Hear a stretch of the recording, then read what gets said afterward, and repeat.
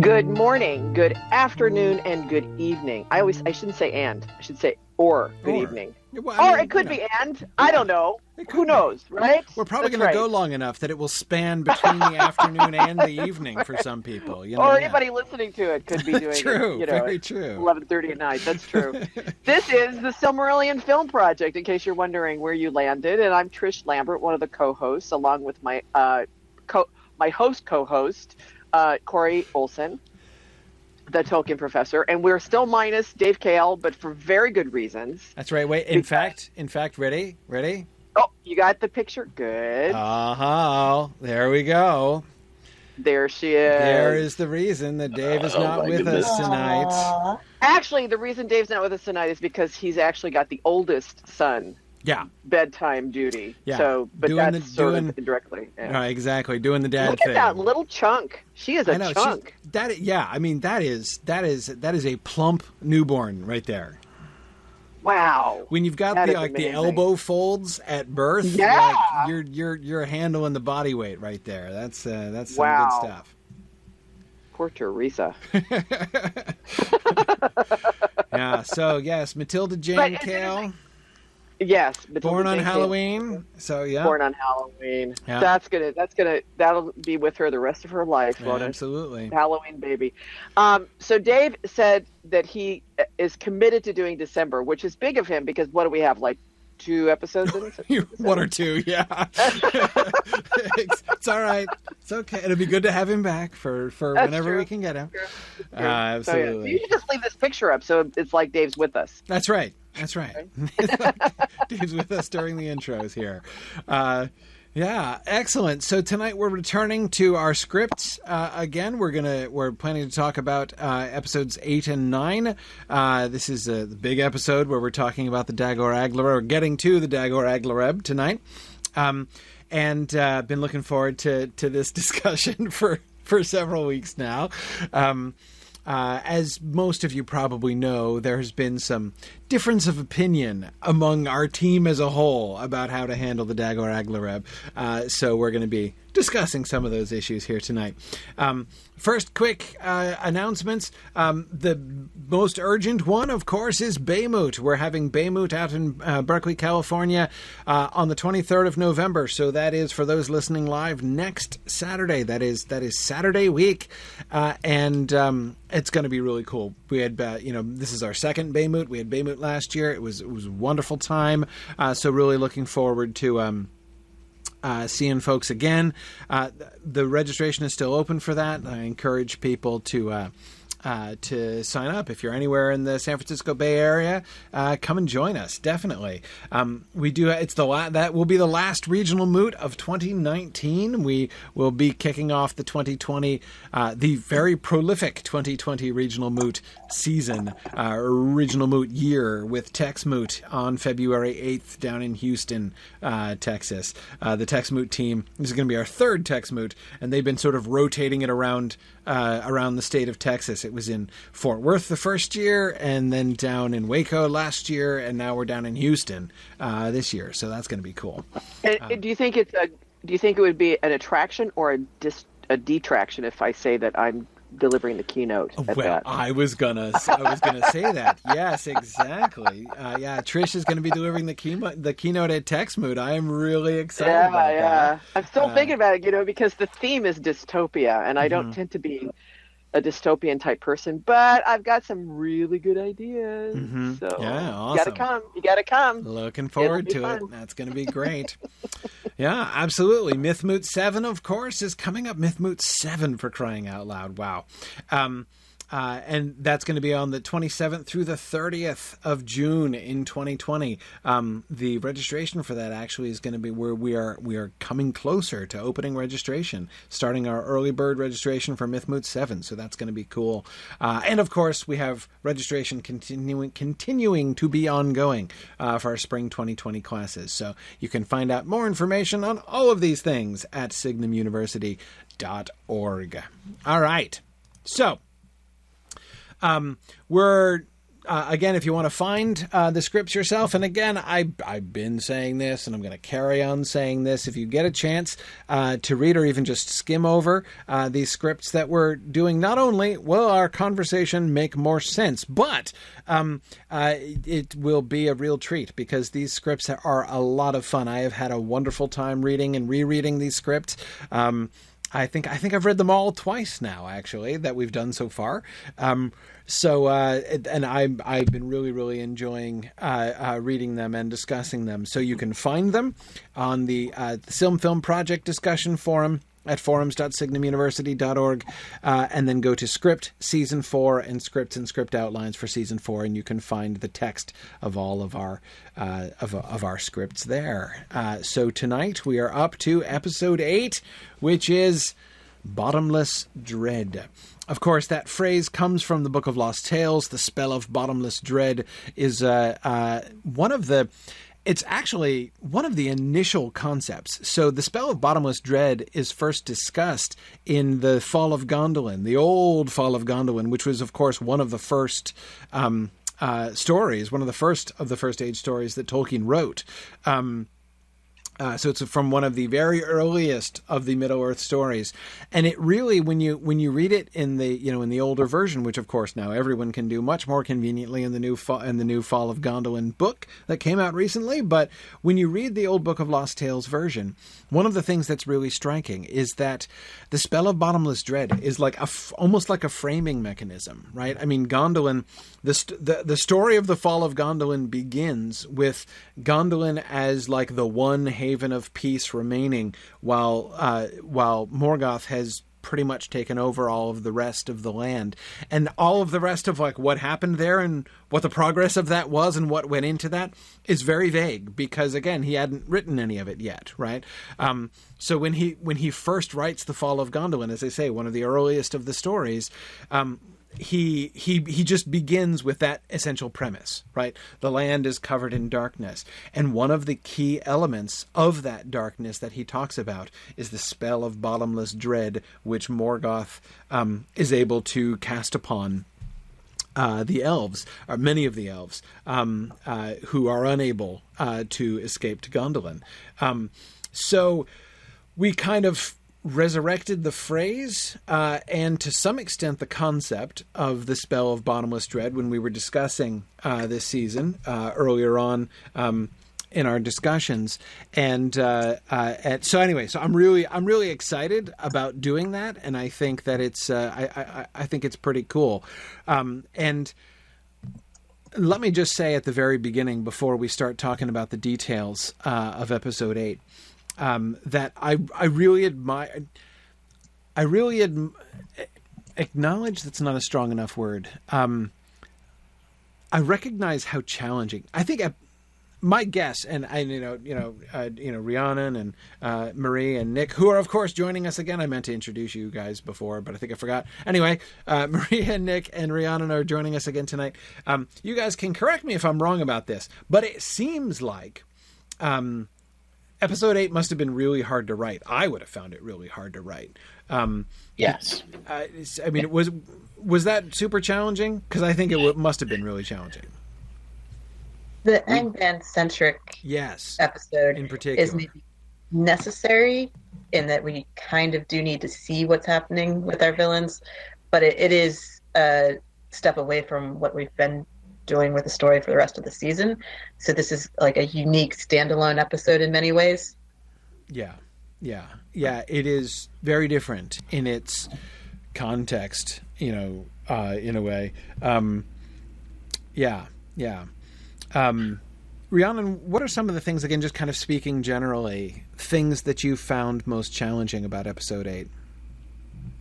I think probably the most challenging thing was figuring out how to depict the spell of bottomless dread. Mm-hmm. There was a ton of discussion about this on the forums, and lots of people had different ideas about it, and tons of people were posting like these little clips from different shows or different movies showing like what they thought it might possibly look like.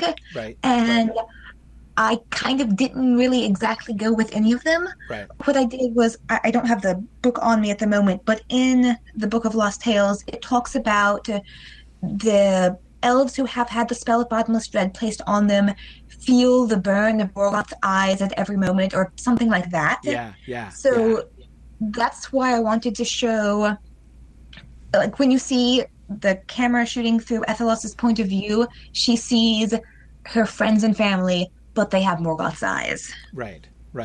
Yeah, I remember that passage from the Book of Lost Tales. I could tell, I could feel like that you were really trying to sort of stick to that, to represent that, and but it's so hard because it's actually a really classic example of one of those things that's easy to say in prose, right?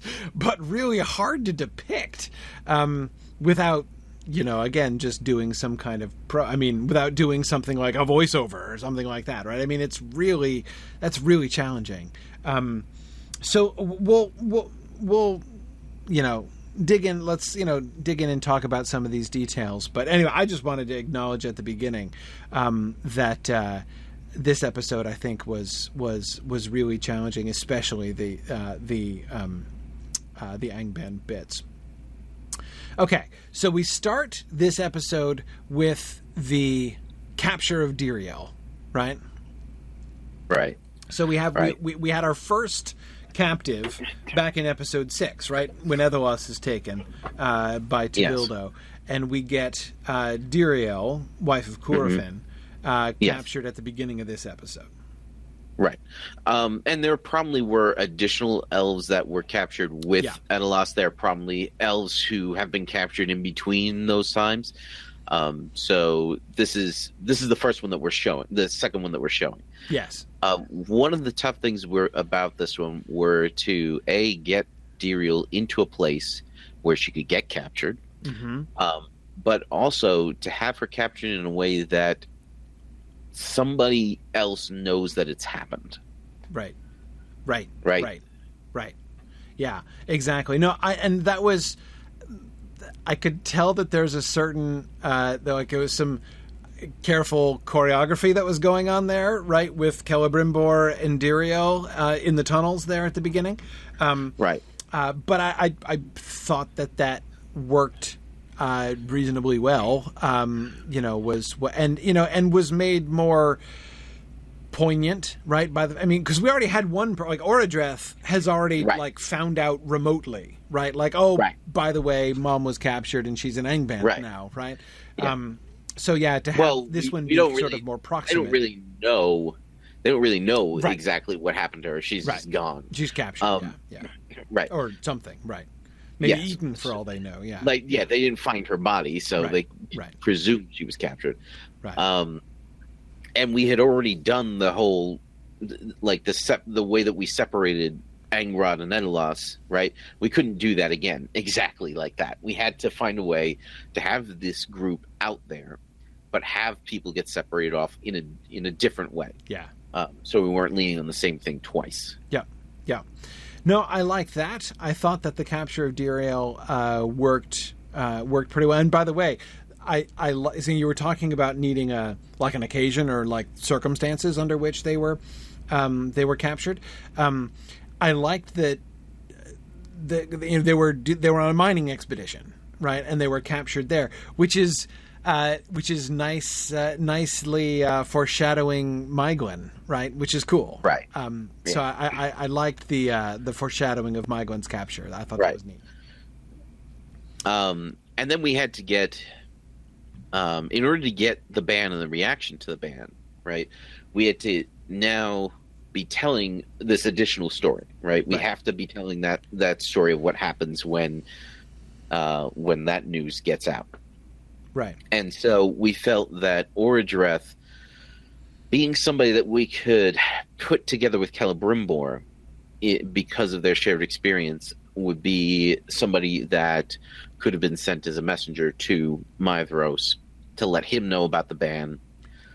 And he happens to arrive at the same time that Celebrimbor is bringing back news of his mother's capture or apparent capture. Right, and what I also really liked about that is you can see Orodreth's private motive, right? He's he's volunteered to come and convey. I mean, clearly among many of the Noldor, right, the job of telling the Sons of Feanor about the ban by Thingol, right, would probably not have people wouldn't be queuing up for that job, you would think, right? No. But Orodreth jumps at it because he wants to go to talk to Maedhros. Like, so let's talk about escaped captives from Angband, Maedhros, right? I want a first-hand view of this, and if anyone can help me, you could, right? And so I thought that was great. Yeah, and if somebody could, and if he could conceivably talk somebody into like a rescue op, right? Like who better? Like the Feanorians have got to be like first up for that, right? And Maedhros in particular, absolutely. Oh, and by the way, Rhiannon was the on the one hand and on the other hand thing your idea? Was that yes. you? Oh, I loved that. That was hilarious. I loved that when So for those of you who didn't read it yet, so Maedhros is saying, like on the one hand, I did get, and he holds out his left hand and he's like, on the one hand I did get rescued, and then he's like, and on the other hand, and he holds out his stump. It was fantastic. I loved it. Yeah. It's not quite if it's what passes for a joke for Maedhros, I think. Yeah. Because it's not really a joke. No, but it's like gallows humor, right? I mean, and that seems perfectly fair from him. Yeah, it's it's not like he was making light of his condition, but it was.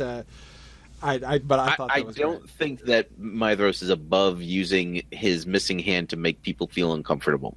No, and yet also not like necessarily taking like himself completely seriously all the time. I mean, like it's he doesn't have to be just totally grim all the time. I thought that was fun. I mean, he's not going to be like a jokester, right? I mean, he's not. We don't want to. Obviously, we couldn't push him too far in that direction. Right. But for a Feanorian, he has enough humility to actually make himself a joke. Yes. In a small, minor way. He still has the pride of the Feanorians. Absolutely. But absolutely not to the same level as his brothers. Because I agree, that like, yes, it's easy to talk about, his like intensity and his desire for revenge and his hatred of Morgoth and everything that have been intensified by his experience.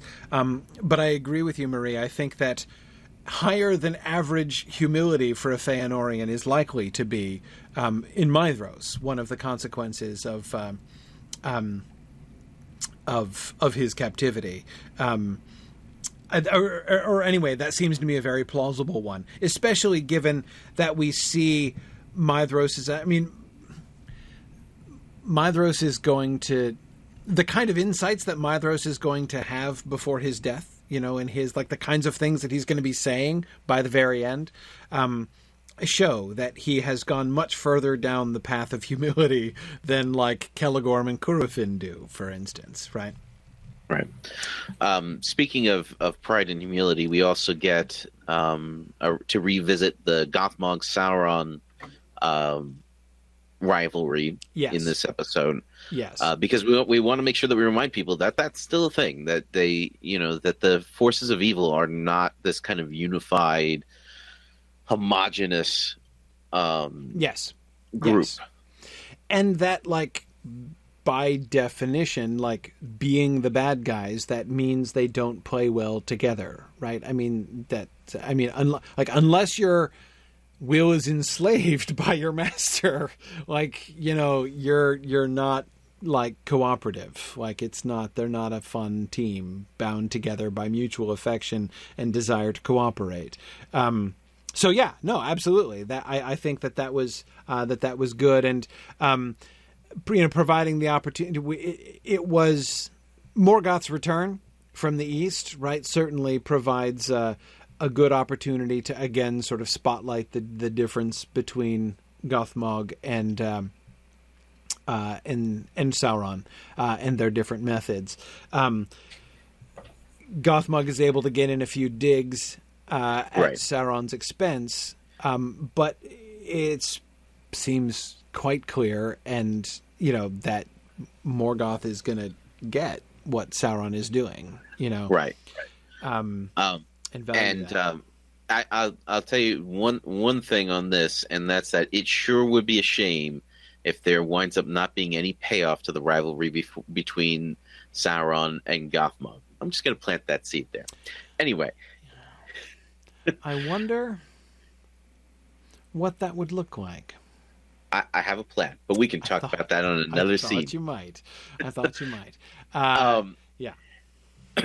But we all know how Gothmog dies. We can work out if Sauron has something to do with that. Right. So additionally, we also needed to show what the norm is for the prisoners, like what their life looks like, so we had to kind of visit General Pop in Angband, essentially, to see how these people are living. You get like a little confrontation between Edelas and Diriel, because Edelas can't really trust anybody at this point. Right. Right. And that, by the way, seemed to me the contrast between Diriel and Edelas was really interesting. It was a really good way to be able to emphasize what has been done to Edelas already, right? Because she's her reactions, the contrast with having the two of them. The two of them were a really good kind of counterpoint to each other there. Right. And Diriel is certainly more pragmatic in a way, and that was one of the things that we wanted to do, was not to make her choice to go along to serve her captors willingly, right? Not to have that be a choice merely based in cowardice, right? Absolutely. But one of pragmatism, because she certainly can't accomplish anything if she's been spell of bottomless dreaded, Right. Yes. It makes me think of, and I kind of, when we were discussing, I kind of brought up, like in prisoner of war camps in Germany, the British or American officers, the one who was the highest ranking would generally be in charge of the prisoners, and we would act as liaison between the prisoners and the Germans. Mm-hmm. And by default, that meant, because they were going to have a lot of contact with the Germans, that meant that they couldn't be involved in any escape attempts. Now, I don't know have you ever seen The Great Escape? I haven't. Film from the 60s. Oh man, it's amazing. Yeah. It's like one of the best films about World War II ever made, in my opinion. Anyway, but they can't be involved in the escape attempt really, because they're a liability. Mm-hmm. Because they're going to be and they have to be able to honestly speak to the Germans and treat with them in a way, right? They have to have that kind of relationship with them, but in a way that kind of makes them collaborators, right? Yeah, and that's kind of what happens here. And there's also Alec Guinness's character in The Bridge Over the River Kwai. It's a very, very similar sort of situation, and that's kind of the situation that Diriel finds herself in here. Yeah. By the way, one I had there's probably not going to be an awesome time to bring it up, so I'll just bring it up now. Morgoth wearing the Silmarils and the impact of the Silmarils. Rhiannon and I loved the description of Morgoth's return, right? How the first thing you see, like the way that we know that Morgoth is back, is the light of the Silmarils entering the room, right, and shining on like everybody's faces, and then then you see Morgoth coming in.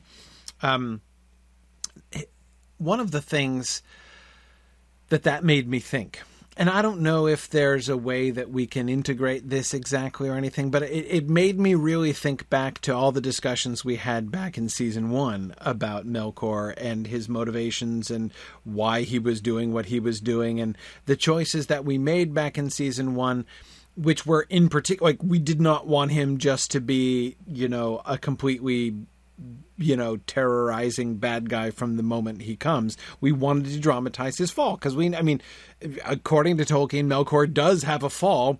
It just mostly happens off screen, he's kind of already fallen by the time we meet him. And certainly he's already fallen by the time and is like known to be fallen by the time he gets to Middle-earth. So, we changed the dynamics of that so as to emphasize his fall. And I was remembering, of course, in those discussions that we had, and it was one of my favorite elements of our discussions back in season 1, when we were thinking about the reasons for his fall. Like, why does he do what he does? What are some of the things that characterize that? And one of the things that we were talking about was his desire for light and his feeling, his relationship with light. And how he sort of felt like light in general, right, belonged to him, was his domain, which is one of the reasons why he wanted to kind of acquire Varda as well, right? And she turns him down.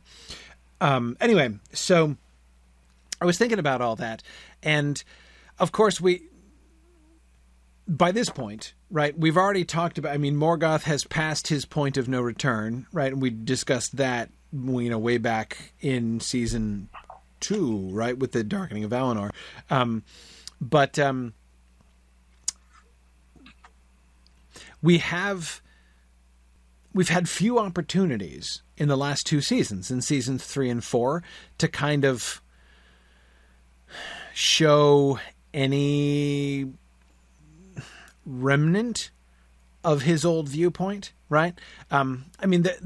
There's an extent to which we've been willing to have Morgoth like, now he's just like, all right, I'm just mad and I'm going to smash everything as much as I can because like I'm going to rule everything, and that which I can't rule I will destroy. Which, okay, like we can kind of see how he gets there, but we've almost, like, from a moral standpoint, right, or like even from like a self-image standpoint, we've almost had him like flatten out. You know what I mean? Partly that's because he's not been our protagonist. Morgoth has had very little screen time over the last couple seasons, which is what has happened, right? That's natural, because the attention has been shifting away from him, and he is now merely the antagonist most of the time. Anyway, all of this is just to set up the fact that, Rhiannon, your description of the light of the Silmarils was really kind of reminding me. One of the things that I'd been kind of thinking in the back of my mind is like, man, we've sort of made Morgoth just sort of content to be the Lord of Darkness, Mr. like all light belongs to me. And now he's like Mr. Lord of Darkness. Like we didn't really show how he got there, but reading your description of his entry, or his re-entry rather, into Angband upon his return, it sort of struck me. It's not going to look like that to him. Right? One of the consequences of going around with the Silmarils on your forehead, right, is that you're never going to be in darkness. He probably doesn't think of himself as the Lord of Darkness at all, right? He probably is still convinced that he is continuous, like that he is the Lord of Light. Yes. Constantly surrounded by his radiant glory all the time. And doesn't even like, and because the Silmarils are always shining out from his brow, he doesn't see he never sees the shadow behind him, right? He never sees the whole of Angband is probably very dark, right? Because why, when you're walking around with the Silmarils on your head, you're not going to like flick on a lot of other lights when you're walking down the hall, right? You don't need it, right? So, just the idea that, the kind of both the idea, sort of the concept of the fact that he is almost completely surrounded by darkness it can be a direct consequence of the fact that he sees himself, like all he sees is light, and still probably believes that. Yeah. As I say, I don't know. So my observation here isn't necessarily practical. I don't know, that we make this come up exactly, but, I wonder if there's some allusion that something that he could say at some point, which would kind of betray the fact that he doesn't see himself as dwelling in darkness, because he doesn't dwell in darkness, ever dwell in darkness. What if when the men come, they talk about their fear of the Lord of Light. Right. Because remember that, like, one of the ways that he convinced them to worship him was by turning off the sun and turning it back on again, right? And not only that, but he was the only radiant thing in the darkness. Right. Right. Yeah. So exactly. if the men think of Morgoth as the self-styled Lord of Light, yes, they might recognize that he's not actually the Lord of Light, but they know that he calls himself that. Yeah. That's how would they be a good describe him. opportunity. Yeah. Yeah. So we got to keep that in mind for season 5.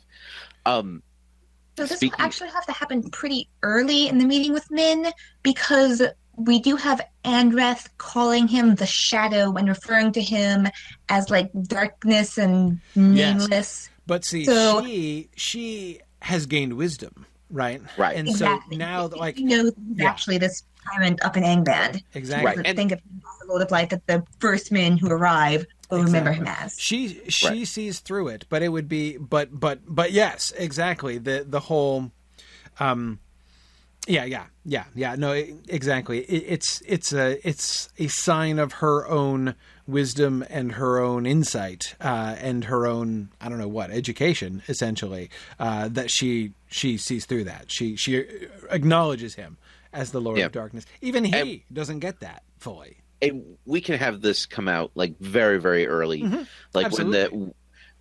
when Finrod's like actually talking to the men for the first time. And in the context of the first debates, with the, and like in the camp and the the mysterious dude who shows up and makes the argument. I mean, there's going to be lots of discussion there, in that context, and that would be the time to do it. Now, speaking of light and darkness and debates, we debated for quite a long time on how to arrange this like attempted escape on the part of the slaves. Yes. It was very, very difficult because we had to find something that would be believable for them to start doing at this point that they couldn't have done before. And so we decided on styling the place where these people are kept as pits rather than cells. Because cells pose a whole host of problems. It's really hard to have like 8 to 12 foot tall people communicating or in the same shots as these people if they're in cells. Like the whole thing's a mess. Yes. And there's something. Okay, so one of the challenges here is like, how do you, I mean, these are Noldor, right? These are like third generation Noldor that we're talking about, and you don't want them like chipping away at their cell floors with a spoon, I mean, it's like, it can't look too Alcatraz, right? Right. Yes. But at the same time, you got to do something. What are you going to do? Right. Yeah. We also, once we had the pits, we couldn't have Sauron or worse, Morgoth, like climbing up and down ladders into these pits, because that's not threatening, right? Yeah. Like that's not scary. Yeah. So like to have Sauron just kind of like drop down, like superhero landing into the middle of these pits. Yeah, I was sort of imagining Sauron falling at like slower than gravitational rate. Oh yeah, I'm sure. Like sort of swooping down. Yeah. Yes. Yeah. He does kind of like a Neo landing, right? Yeah. Or even like a kind of like a Batman descent, I'm thinking, with like a cape kind of thing. Yeah. Yes. Probably not quite so explicit, but yes, I agree. Exactly. Not quite so explicit. I'm just saying the genre of descent, I was thinking. Yes, absolutely. Yeah. And having him like physically grab and toss Edelus out of the pit onto the floor, and we had like discussion, like, is he strong enough to just do that? Well, yeah, sure, why not? That's fine. It's only 110 pounds, whatever, 20 feet in the air, no big deal. Yeah, and he doesn't actually toss Edelus. She stays down in the pit because she has to like take the tool that they're using to escape off of Zuriel and reveal the whole escape plan that the Noldor were working on. Yeah. Okay. I mean, I don't have a problem with her climbing down the ladder, but I mean, that's fine. Anyway,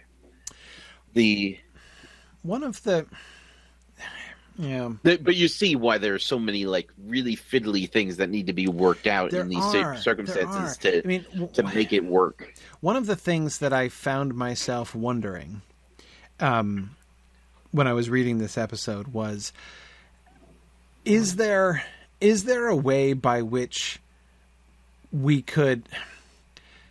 It seemed like the best possible option when it came to the escape plan of the Noldor would be just to like do and say as little as possible about it, right? Like if it could be suggested and not shown, that would be I'm not saying I know how to do that, because I don't. But I did find anytime that we were like describing the details, like the chipping out of handholds and the covering up of handholds in order to conceal them and things like that, that felt a little bit labored. But again, it's, as you say, it's really challenging to think of circumstances in which this would all work. And we don't want them, if they're in cells, it's different and more complicated, and we don't want them drawing up complicated plans on a chalkboard. Right, yeah. I mean, the vague impression I always got, because of course the text gives very little in the way of detail about this kind of thing, and we do know that some Noldor escaped, in fact. Yeah. That did happen. And we are going to show successful escapes soon. Right. Yeah. Right. Not necessarily from these pits. They might be escaping from their forges where they're working or other places in England. Right, which is the impression I always got, and especially from mines, right? Since they are, in fact, tunneling and opening up tunnels, like they're supposed to be doing that, they are able to use that to their advantage and actually use the tunnels to escape. Right.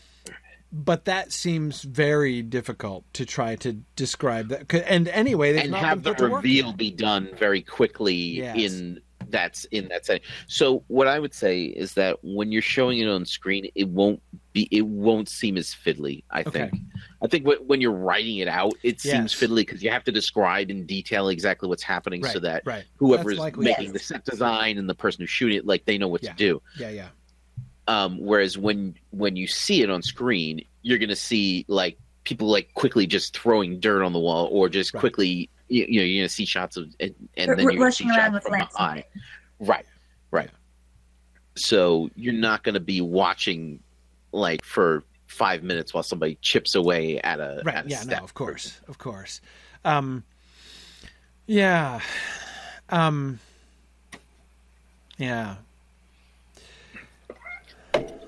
This is one of those things where, like, I think, and we've talked about stuff like this before, where something, when you have to write it out, it looks really fiddly. But I think that once it's actually happening on the screen, it's gonna, like, basically we just have to give the audience enough information so that it's a believable scenario. Right. We don't need to go into excruciating detail about how it's happening. We just have to have buy-in so that we don't have people going, "Oh, that's ridiculous. How could they possibly do that? Where'd they get the tools? How'd they make that thing?" Right. One thing to kind of get off of that for just a second that I really liked was the switch where Edelas is telling Diriel anybody could be a spy. Yes. Like anybody. It could be anybody. You don't know what it's like in here, man. Right. And then it turns out that it's Edelas herself, who winds up being the tool of the enemy. And she told her. She warned her the whole time. She told her. Right. Yeah. No, that was cool. I did really like that as well. Yeah. That was cool. Diriel's whole position in this thing, again, the way that she's mostly. I'm not saying this to diminish her role, but she's essentially like Edelas's foil throughout this episode, right? She's like the, sort of like the normative comparison for Edelas, and like also Edelas is sort of the warning for her of what could happen to her, and she's, because Edelas has been here longer. And the audience knows Edelas. Yes. The audience barely knows Diriel at this point. Yes. I mean, she's been on screen before. But essentially, this episode is the introduction for Diriel. Yes. And it's the worst thing that ever happened to Edelas. So, to this point. So it's it's important to see it as an Ethelos point of view story. Yeah. While introducing Diriel and letting the audience recognize where Ethelos is based on Diriel being the contrast with Diriel. Yeah, that she's new and she's hopeful and she like makes plans and she believes her eyes and right. speaks of her child. Right. And they're also House of Finarfin versus married to one of the sons of Feanor. Yes. So they're getting along with this to work together at the escape plan. In the end, it goes with the whole season-long theme of the reconciliation of the different houses of the Noldor. Right. Meanwhile, their sons are on the outside trying doing to the same find them. thing. Yeah, okay, so I kind of loved the Orodreth Celebrimbor buddy cop thing. That was really fun. Like we were hoping you might like that. I really did like that. I mean, first of all, again, I'm a big fan of any time we're playing the long game, you know? I'm an especially big fan of the really long game of setting up scenes from The Lord of the Rings. But of course, it's clear what is being set up here, right? As, of course, it's going to be... Celebrimbor is going to be sticking with Orodreth when he separates from his father, right? You know, the whole Orodreth Celebrimbor thing is going to pay off huge when it's time to have...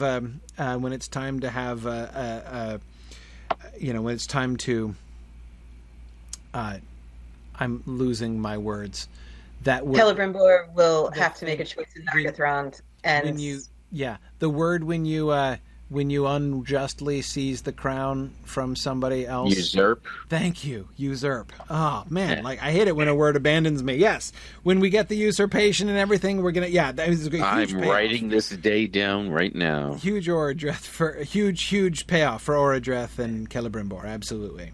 And we'll also have Celebrimbor there when Turin comes in and like sort of kind of takes over. Yes. And Celebrimbor can be like, Orodreth, you shouldn't listen to these awesome people who come to your kingdom and say they can help you. Don't trust this guy. Dude, yeah, exactly. Yeah. No, and the way in which, I mean, Celebrimbor, I was going to say that Celebrimbor's presence in Nargothrond is an afterthought in the Silmarillion. That's not even true. It's a posthumous afterthought. I mean, that one sentence in which Celebrimbor is mentioned in the text of the Silmarillion wasn't even written by Tolkien. It was written by Christopher. Like, he mentions that as one of the sentences that he included. Right. Because that was one of the concepts. Like, the character of the existence of Celebrimbor was a later idea, of course. It was a Lord of the Rings idea. And it needs to get mapped back into the Silmarillion, but Tolkien never got around to mapping it back into the Silmarillion. So Christopher, doing what he so often does in his editing of the Silmarillion, like, tries to minimize the amount of text he has to add, but he feels like I can't have there be zero references to Celebrimbor in the entire Silmarillion, right? So you know, he puts that one sentence, like, at this time, Celebrimbor, you know, left his father and remained in Nargothrond. That's it. So again, it's he's even far less than an afterthought there. So being able to tell Celebrimbor's story and get ourselves more familiar. It's just the way in which this set up, not just that story, which is great, but the character of Celebrimbor, right? Beginning with giving us this initial foundation of like life in the character of Celebrimbor, right. And thinking about how long we're going to be able to ride that train, right? Yeah. All the way to the forging of the Rings of Power. So cool. Thinking about the beef between Celebrimbor and Sauron, right? When when Celebrimbor discovers that he's been done in at the end by Sauron, remembering all the way back to, I feel like the Celebrimbor stuff, I'm like, boy, this is like payoff after payoff after payoff down the road. Yeah. And also we get to use Celebrimbor to kind of rehumanize Feanor in a way. Yeah, that was good. Because now we used Celebrimbor the exact same way back in Season 2, Episode 11, where we see Feanor working with his grandson. Yes. And you get this really tender, beautiful moment between the two of them, and you get to see exactly all the amazing stuff that Feanor could have done if he wasn't such a jerk. Right? And Celebrimbor reminds us of that. Yeah. because to him, barring one particular exceptional event, he was just grandpa. Exactly. And the greatest craftsman of all time, right? Yeah, absolutely. Right. And of course, he's such a wonderful... Celebrimbor is just the perfect character in whom to sort of locate the rehabilitation or partial rehabilitation, not only of the Feanorians, but of Feanor, right? Because, the sons are too close. They've sworn the oath, right? They have their own issues. Maedhros, of course, is awesome and is going to be, in large part, though not 100%, rehabilitated himself, and already is, but... rehabilitation in Maedhros is kind of a thing, right? But anyway, Celebrimbor is the perfect voice to say that, because if somebody forget Curufin, if somebody, any of the Sons of Feanor were speaking up in defense of Feanor, with one of the House of Finarfin, no, you wouldn't buy it at all. It just sounds like, contentiousness, right? Right. Or defensiveness, exactly. Yeah. But with Celebrimbor, but again, he is the perfect one to help the audience not just simply demonize Feanor, or at least to remember the good side too. So yeah, no, that was definitely another thing that I liked about it. Or to use him as a particular plaything for a child's birthday party, for example, right. As some maybe want to do. Exactly, yes. Those who are interested in continually beating Feanor with a stick, yes, exactly. Not to name any names. I'm on board. I'm just saying. Yeah, I hear you. There are also redeeming qualities as well. There are all kinds of justifications for it, no question. But I agree. I think that this is a really good thing. The one, and this was hard. The one thing that I simultaneously liked or really enjoyed, but was uncertain about, Orodreth and Celebrimbor joke a lot, and I was like. There were moments when I was really enjoying their conversation and their kind of banter, but I was like, I'm not sure if it totally fit. I mean, both of them are going to rescue their moms, probably being tortured in Angband right now. It's a little grim, the occasion. I'm not saying that, and like we were saying with Maedhros before, it's not like they have to be totally serious all the time, but there were moments when it felt a little over lighthearted. Yeah, so just really quick, because I'm sure Rhiannon wants to speak to that as well, but in a quick read of that script that I was able to give it, there were definitely things that I was looking at. I was like, okay, I'm going to have to come back over this when I have a little bit more time to kind of see what I can mention to her about specific things. And I think I saw what you were seeing as well. It's hard. Like I said, you don't want to just go all the way, especially since, for crying out loud, the Orodreth and Celebrimbor subplot of this episode is the primary contrast, is the primary alternative to the Prisoners of Angband. Right. Plot. It's the only opportunity for light. For anything light, yeah, exactly. So it's going to be a wholly grim episode if we just have the grim and suffering prisoners, and then we shift to the grim and suffering rescuers, and then we go back to. So I do totally get that as well, but yeah, again, there were just I agree with you, Nick. I think it's probably just maybe a light revision thing rather than a major change. The scenes where Celebrimbor and Orodreth were joking, the point of that was to show them putting on a little bit of bravado because they are afraid of going to Angband, but they aren't really trying to let the others see that they're afraid.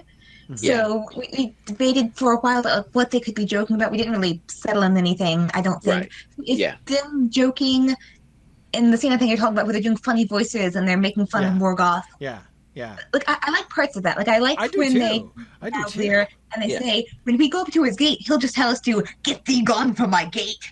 Yeah, that was the Feanor reference was brilliant. I loved that. Yeah. I loved that. And I think that maybe like, I think we could like workshop a couple of those scenes and with very, very minor changes. I think because I think the tone that you're getting there is good. I just think that the tone of the jokes might be, we can shift that a little bit, and I think it'll be spot on. Or even just like a sharper transition back to like the recollection of like the grimness of their mission, you know, or so, you know, just something to sort of show that although they are, you know, sort of laughing together, there's it's a little bit forced, right? You know, well, and which again is acting too, right? Like there's that absolutely, also, so. Yeah. There's also the actors being able to pull it off. You're right. Okay, so let's talk about the application of the spell of bottomless dread on Etherlos, and the depiction of that. That's super hard. First question. First thing I want to clarify. What are we... So not thinking about like this necessarily from her point of view, just like describing it objectively. What are we wanting to establish as Etherlos's state after the spell of bottomless dread? What exactly is the effect of the spell of bottomless dread on Etherlos? So this was difficult because sort of in between writing this episode and the discussion on this podcast, as treachery and stuff happens, you sort of like changed, or I perceive there's some kind of change in what you were expecting Etherlos to be. We thought, and I thought when I was writing this episode, that after she has a spell of bottomless dread placed on her, she's like catatonic until she has to become Morgoth's mind-controlled slave. But then at the beginning of episode 9, you guys were like, no, we want her to be like healed and capable of interacting with people again. Like there was this big switch there. So in episode 8, what I was trying to do was show like her mind being taken over by Morgoth. So she has that scene in the darkness where like his eyes are the dominant thing, and she gets these like little glimpses of the future. So she sees like a little bit of fire and some scary things in there, and then that's something that I'll bring up. I think it's episode 10 or episode 11, but like that comes into play later in the season. But then like she needs to be so completely bowed to his will that she'll just do anything like a puppet when he's commanding her. Yeah. Without any clue to the people around her that that's what's happening. Because see, so the problem there, and the reason for the at least perceived, nothing could be likelier than me actually changing my mind between one episode and the next. But even if I didn't, and it was just a perceived change, I honestly don't even remember. But I suspect that the problem that's leading me into those issues is simply, if we want, which I thought that we did, and I think we do, if we want Etherlos's actions to be a betrayal or like a betrayal, right? Then it can't be the catatonic version. Or, I mean, there could be some circumstances in which it could, but they would be much more difficult. They would be much more... our options would be much more constrained about what to do with her, to have her betray the rest of them. Yeah. What she winds up doing in our version of episode 9 would certainly be nigh impossible. Yeah. Yeah. I mean, she'd have to like hop up out of bed and then ambush the messenger unbeknownst to anybody. Right. And that's right. Yeah. Right. Yeah. And he's not going to immediately notice something's up when he sees her, when, as far as he knows, she's comatose in bed. Right. Besides which, but there are two things here, right? There are two things which are potentially in conflict, which I think, again, some of the awkwardness here is us trying to reconcile these two things. One thing that I'm referring to is the idea that the spell of bottomless dread, right, is really like a breaking of their minds, right? This is Morgoth just pancaking their will, right? I mean, he is absolutely destroying them. He is making them into his tool. Their wills are being just overridden. So this is not a question. This is not a temptation, right? This is not a corruption. This is more of a sock puppet. Exactly. This is a hostile takeover of the mind of a victim, is what this is. Right. So there's that on the one hand. On the other hand, there's the description, very brief though it is, right, of the much more nuanced reaction. So remember when the whole, elf capture program is to like those very few sentences in the Silmarillion, right. When the elf capture program is described, we are given the impression that sometimes some of those who escape from Angband do in fact betray those who take them back in again. Like right. That's a thing that does in fact occur, and that couldn't happen there needs to be, and again, the sense that I get from those sentences is that they look like they're okay. They look like they have escaped and that they are themselves, right. But they're not completely driving the bus. So we have to have both, right? There has to be enough of an appearance of normality for them to be taken in by their loved ones in order to be betrayed. But there has to be that kind of genuine overriding. I don't think that even Tolkien was suggesting there that any of them have become have been converted to Morgoth's side. That's why Maegwyn's betrayal is such a big deal, right? I mean, right. Maegwyn's, because he is overwhelmed too. I mean, he comes before the presence of Morgoth and he is he is not weak, just weak-willed, but he does betray them. He makes a choice. Maegwyn makes a choice. He does right. become a collaborator and conspirator with Morgoth.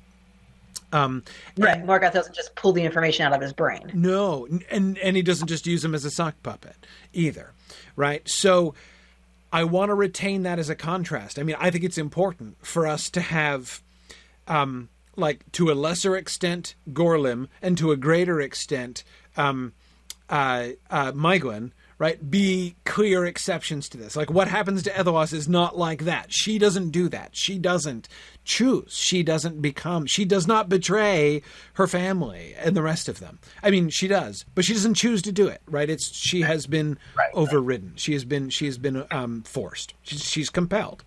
But again, the two things are really hard to reconcile. Is the concern... Sorry.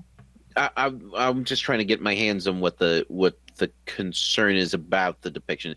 Is the concern like the way that she's acting post Spell of Bottomless Dread, like she doesn't speak at all? Is that part of the issue? No. Okay. So I think part of my not concerns, confusions, uncertainties would probably be the way that I would describe it about the depiction of Ethelos post Spell of Bottomless Dread are more about her actions in episode 9 than about her actions in episode 8. And I have a suggestion. It's a fairly significant suggestion, but I don't think it need do much violence to the story as it's being composed. But I don't know what you'll think of it. My suggestion is not to depict things from her point of view. We're doing a lot of point of view camera work in these both of these two episodes, 8 and 9, especially with Ethelos. And that, on the one hand, is potentially really cool, but it's also kind of risky. And in particular, I think it's challenging with Ethelos, especially up in episode 9, because, well, one of the things that it, at least potentially, confused for me was the extent to which her will is still operative. Point of view almost implies will, freedom of will, right? Not quite, but almost does, right? So, there were moments when I was, reading the descriptions and trying to picture in my head what it would look like on screen. And when I was picturing it, I sort of felt like it seems like Ethelwalst is choosing this.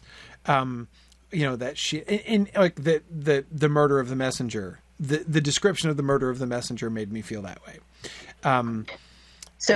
You want it to be more clear that she's possessed.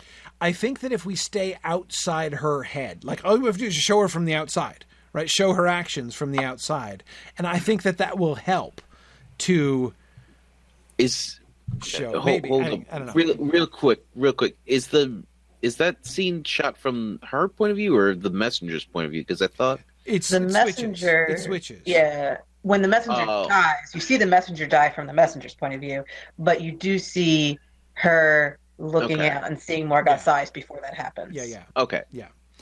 Because she's all right. So the idea of the camera. So what you're saying is if that was just shot in like a standard, in a more conventional way, that issue kind of goes away.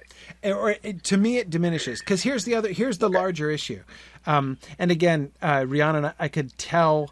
It was one of those things, as often happens, at like particularly fun moments of the Peter Jackson films, when like something's happening on screen and I can hear in my head the line of text that they're thinking of in that scene, right? And that was happening to me. Like I was remembering that line about Morgoth's eyes, right? When you were doing the Morgoth's eyes stuff for Ethelwalst.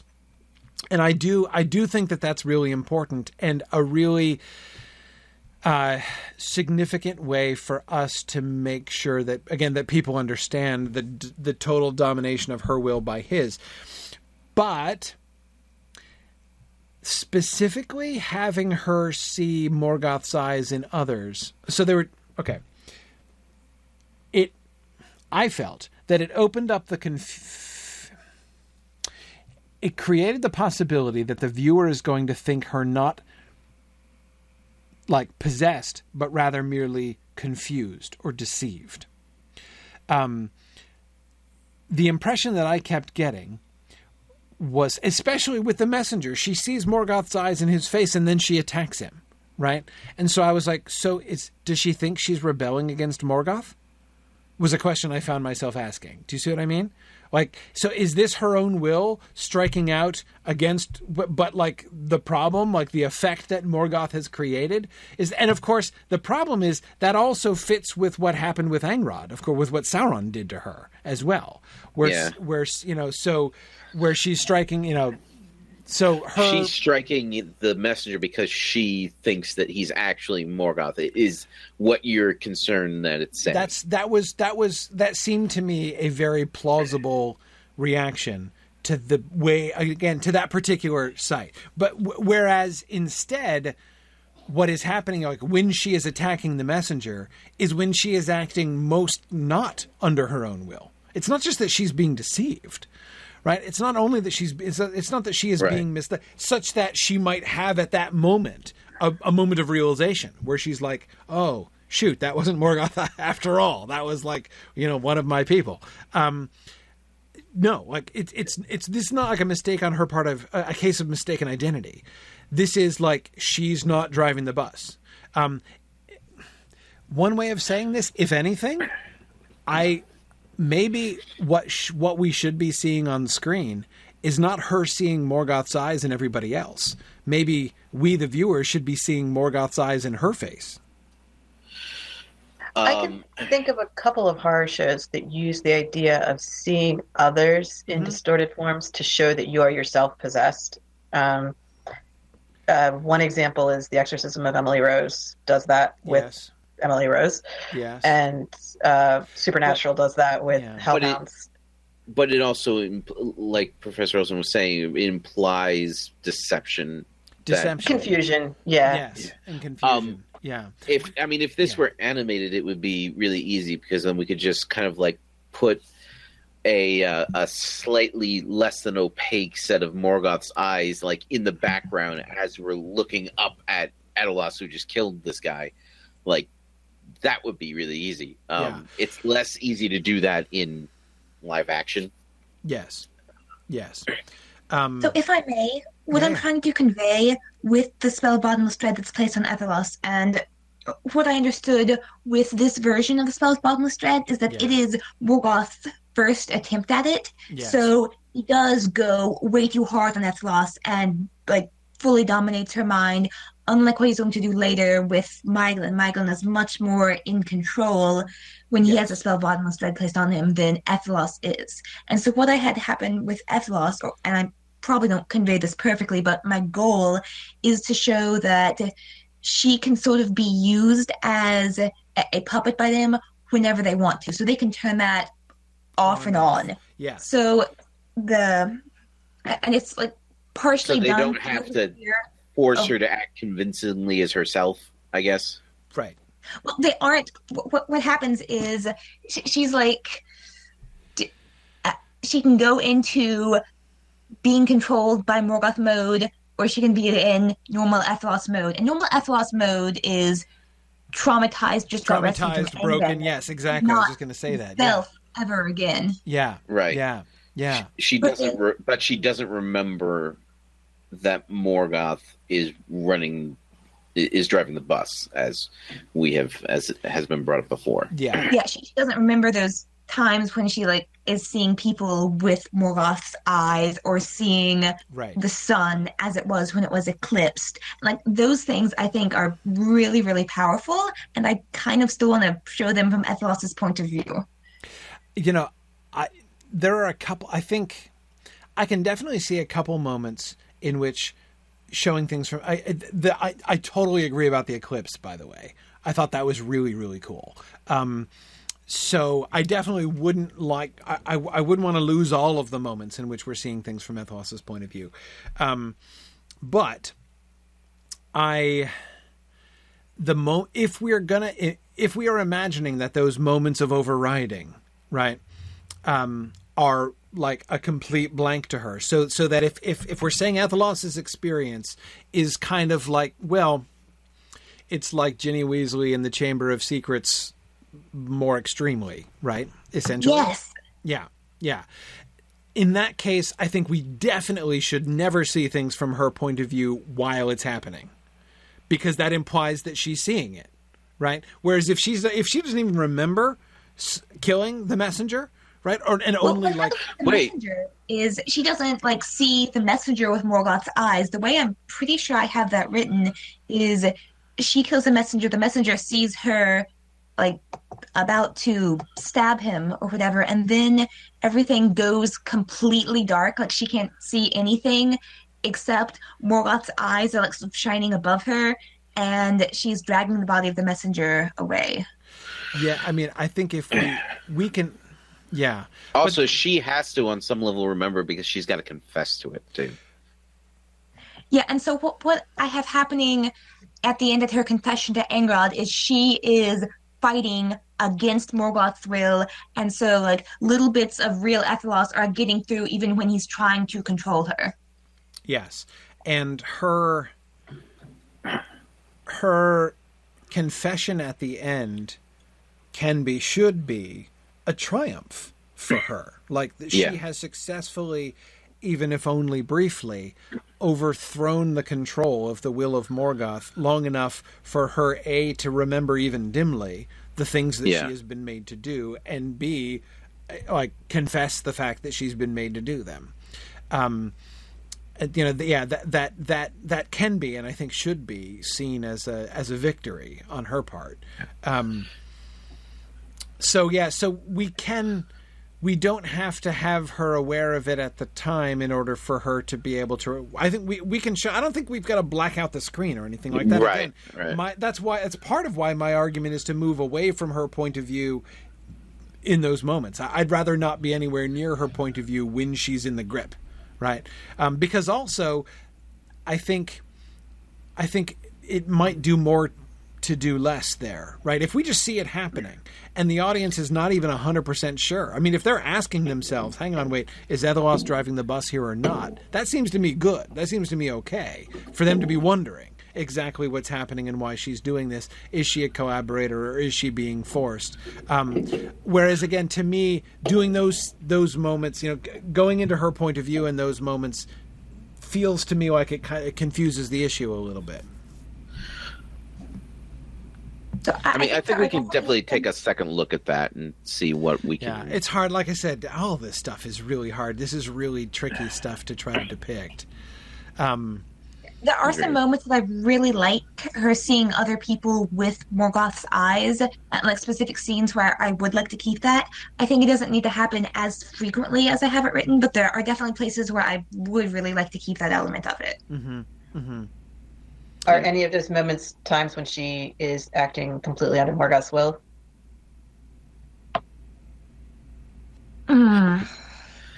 Well, one that I really like, this isn't my favorite one, but one that I really like is when it's in episode 9. So, like, I don't know if we're kind of sliding into episode 9 in this scheme anyway, but that's okay.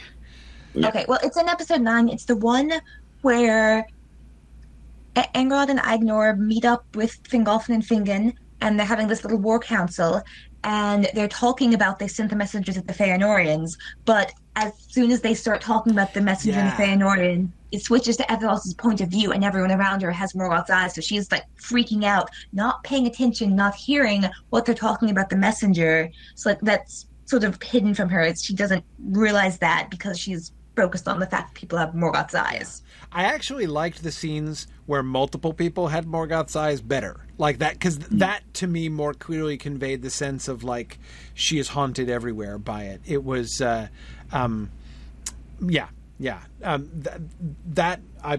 scene seemed to me, but especially since we do, if she is going to, through her own will, achieve that victory that we described. I mean, if she is going to succeed in throwing off the spell, even briefly, we want to set that up. We want to show struggle, right? We want to show her suffering from this and even struggling against potentially something she could do if she was for a second allowed to do it. Yeah.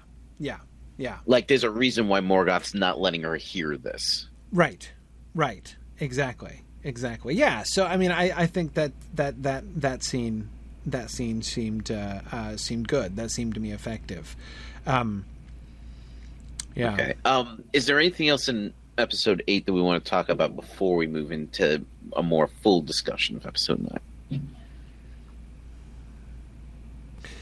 The one last thing. Sauron's reaction to Morgoth's spell. The parallel that we have set up, right? This whole situation looks very much like the situation is like the orcs all over again, right? We had Sauron with his super secret orc necromantic orc project, right? This like all of this elaborate, complicated spiritual / psychological stuff that he was doing with the elves, and then Morgoth comes over at the end of season 2 and is just like monsters, right? And basically like takes a spiritual sledgehammer and does this from compared to what Sauron was trying to do, more effective in a sense, but compared to what Sauron was doing, much cruder thing, right? And the sense that I got there of one of the things is that we had a little, like we were opening a little bit of a rift between Sauron and Morgoth there, right? Like, yes, Morgoth is stronger than Sauron. Morgoth, like, effected in one swoop what Sauron had not yet succeeded in doing. But what Morgoth did was not what Sauron was trying to do. In a sense, it was almost like what he was trying to avoid doing, right? And we have seen Sauron's scorn for the orcs ever since that, right? This situation is parallel to that. Here, he's doing this elaborate thing, and Gothmog doesn't get it, but Gothmog's an idiot, right? So Sauron has been doing this really ornate thing and got the Angrod thing, which was so awesome in episode 6, right? So he's been playing these really effective mind games, which have borne some fruit, some excellent fruit, but have not yet fully. His strategies are not yet fully developed. And then what does Morgoth do? He comes home, and 5 minutes later, he's like, whammy! Right? And I do you guys see Sauron having an impulse to kind of be like, oh, Yeah. There goes the boss with his sensitive touch again, right? Right. I mean, do you guys see that, or do you not see that there? So, I do see the parallel, and I agree that what Sauron admires about Morgoth is his strength more than his approach. Yes. Yeah. But in this case, what Sauron is seeing here is domination of wills, right. which is what Sauron wants. So Right. this is a case where he doesn't just look at it and be like, "Oh, he ruined my project." He's like, "I want to do that." Right. What he just did, I want that. Right. It speaks directly to Sauron's end game, but Sauron's end game is that on a global scale. Right. Like, he wants to have exactly that on every living person all the time. Or is he quite there yet, Sauron? He's not there. Maybe he's But- not quite there yet. But Maybe he's definitely admiring and recognizing what Morgoth just did in a way that he did not to the Yes. Orc project. yes. And it's such a I kind of surgical asked him in his tool. earlier conversation with Morgoth, Right. Yeah. when he talks about how he and Thuringwethil disguised themselves as elves, and they went among the elves and they deceived the elves into thinking that they were just normal elves like them.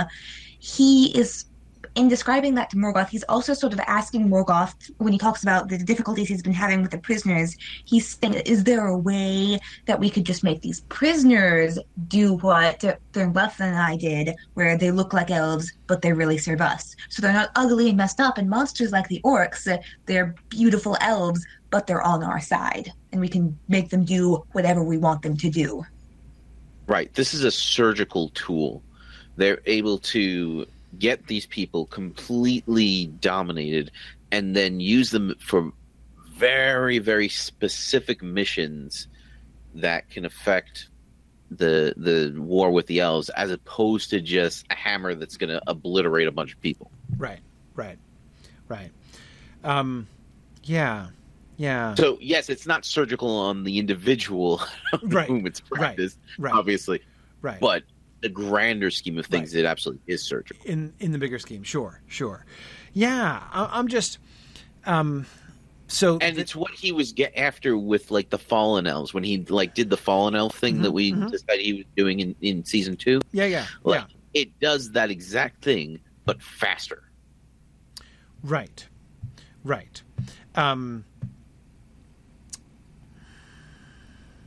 Yeah, I guess the two things that I'm just wanting to think about, and we can, it's not a huge deal here, and obviously, if anything of what I'm talking about now were to get integrated into this, it would be like 2 seconds of screen time, right, in his facial expression or something.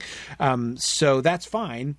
But the two things that I'm thinking about here are A, where Sauron is in his trajectory, and we've talked about this. We don't want Sauron to go too fast, right?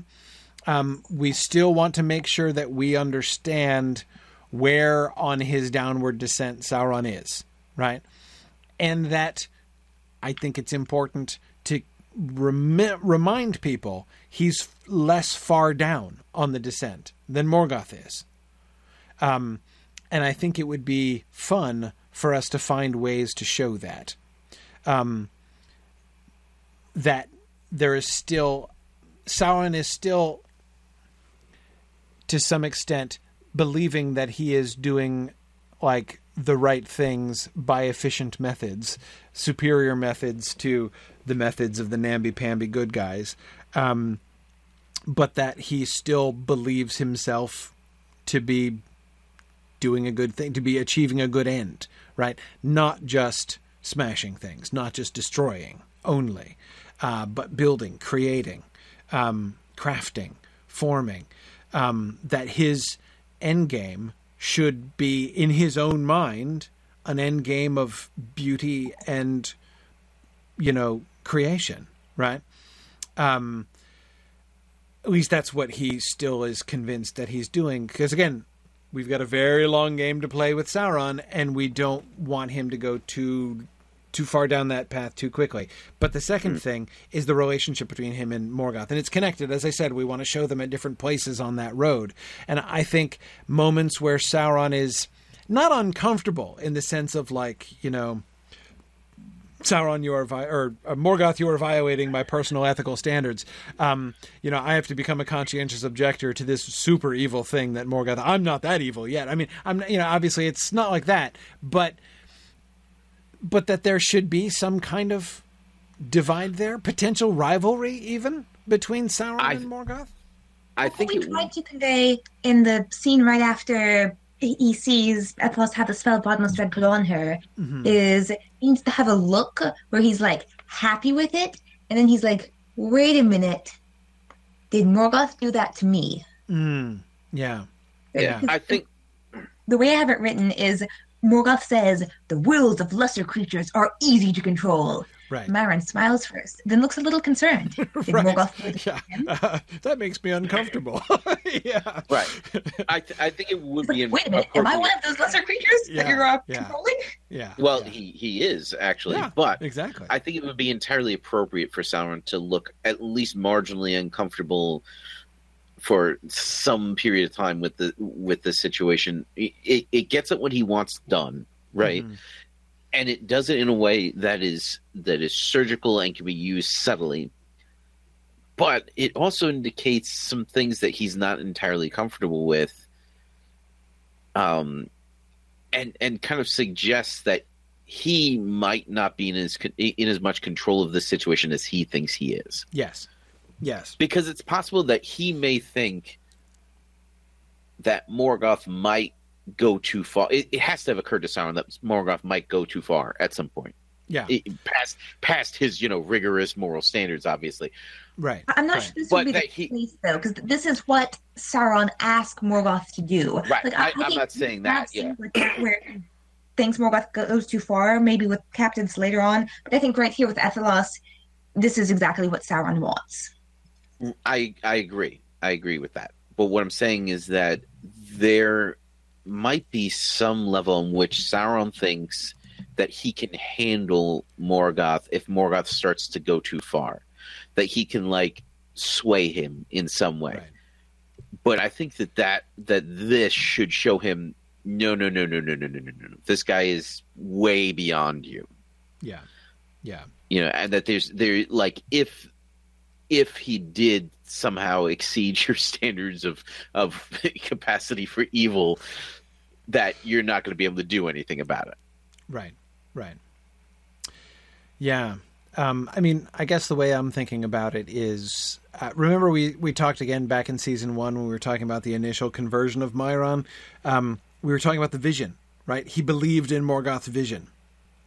And what I'm thinking is there's going to come a point, and I think we're getting close to it, when Sauron is going to start feeling that Morgoth has lost the vision, or at least he's at risk of losing the vision, Right.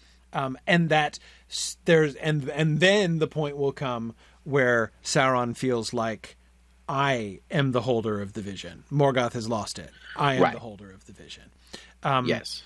And I am the true Dark Lord. Yes, and because I'm the one who's really doing the right. He's lost his way, and my immediate theory is maybe that's where Sauron goes. Maybe that's why Sauron leaves the picture after Beren and Luthien. Maybe that's why he's no longer Mr. Right-Hand Henchman all the time after Beren and Luthien, because... Or after the Fallen Goblin, so we can pay off the Gothmog Sauron compliment, just saying.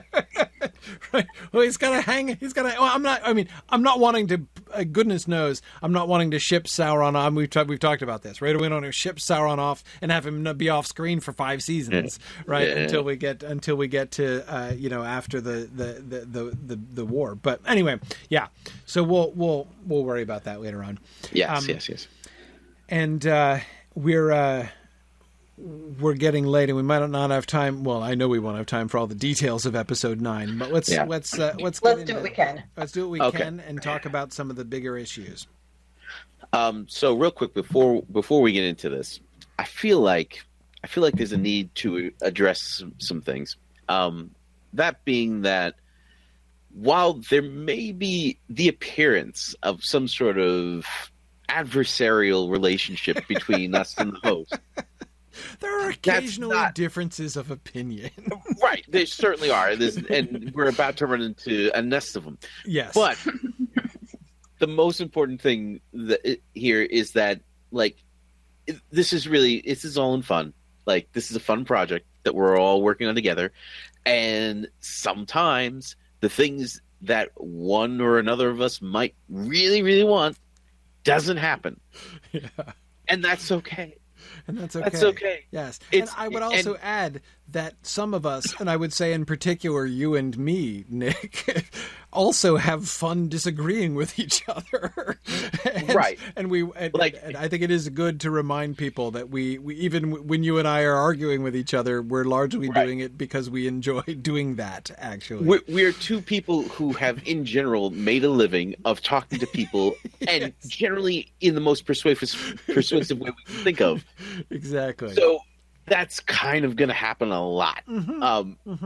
But there's no revolt planned. There's no there's no competing projects in mind. There's no oppression intended from it. Yeah. Right. Yeah. You know, and when we talk about like going to the mat over things, like that's really just all in fun. Yes. And like nobody is actually mad, like, well, not for very long anyway, angry with each other. Yes. Some people might use a lot of caps under certain circumstances. It happens. It happens. Yeah. But it's all in fun, and I think that ultimately, because I think that the outline for this episode is, you know, in some ways strengthened by the fact that there were constraints put on us that we weren't thrilled with and that we had to kind of work around. So I think that the end product works. That said, there are still disagreements that are kind of surrounding that, and we can get into all those, but I just wanted to kind of like throw that out there. Yeah. No, I totally agree. And I would say, you know, corresponding to that on the other side, just as you're saying that, you know, part of the, you know, sort of fun of the project is that there are constraints, right? You know, that, you know, you're being handed constraints and you need to, and you know, you're being asked to operate within those. And you're right. That's part of the challenge. It's part of the creative challenge.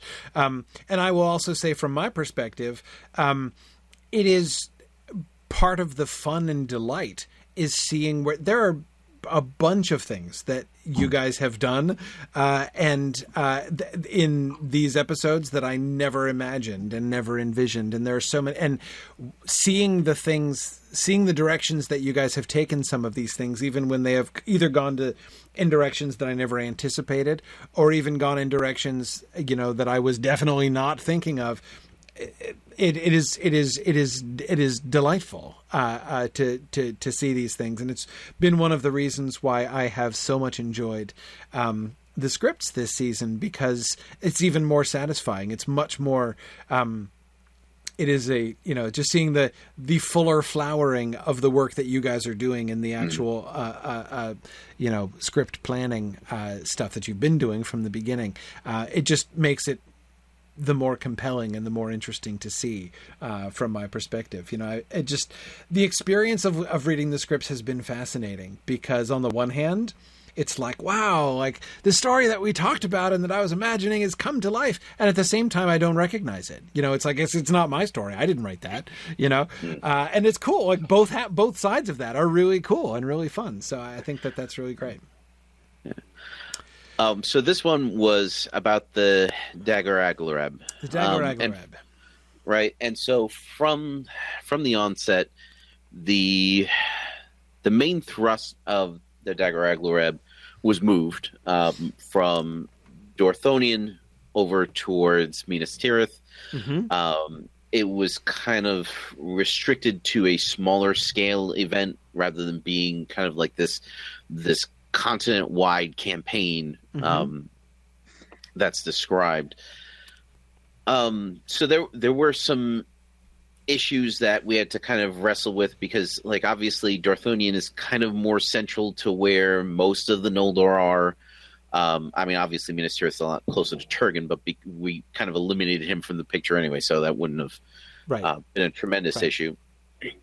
Also trying to get, because we had to do a little math on this one to figure out where people would be and when. Yes.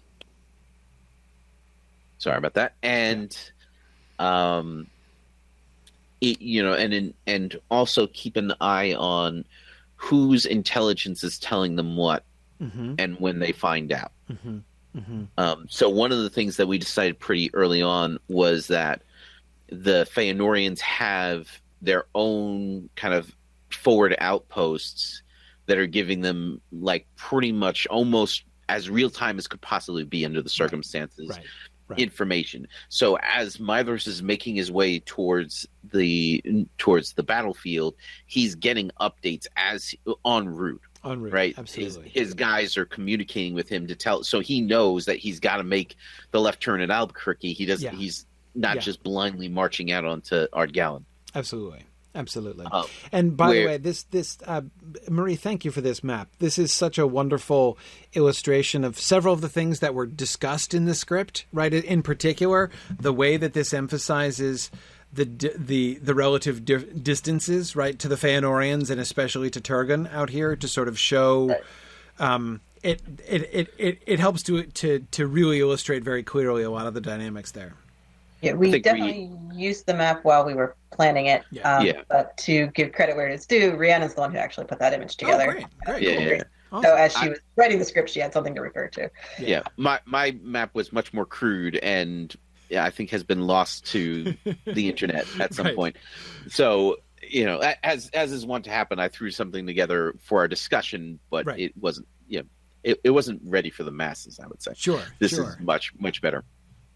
Yeah, I was working on my cosplay while we were doing this discussion. So what I did to make this map was I watched the discussion over again and drew the map, like sort of as Nick drew it in our discussion. So if you want to see this map drawn live, go watch the script discussion. Yeah, cool. I did a tutorial about how to make a shield out of poster board. Right. Cool. So go on. Since we're not going to have enough time to go act by act through all of this now and not talk about the bigger things. So I want to start with the bigger things. Okay, good. Because, a lot of, because I mean, the bigger things are what are going to determine a lot of the smaller decisions along the way. Right. Okay. So it seems to me that the most significant point of disagreement is it starts with the conception of the battle. Right? What is happening here exactly? Right. So what's Morgoth doing? Right. So my understanding is that the way that it's written out is that Morgoth was making trial of the Noldor, which to me suggests an exploratory attack.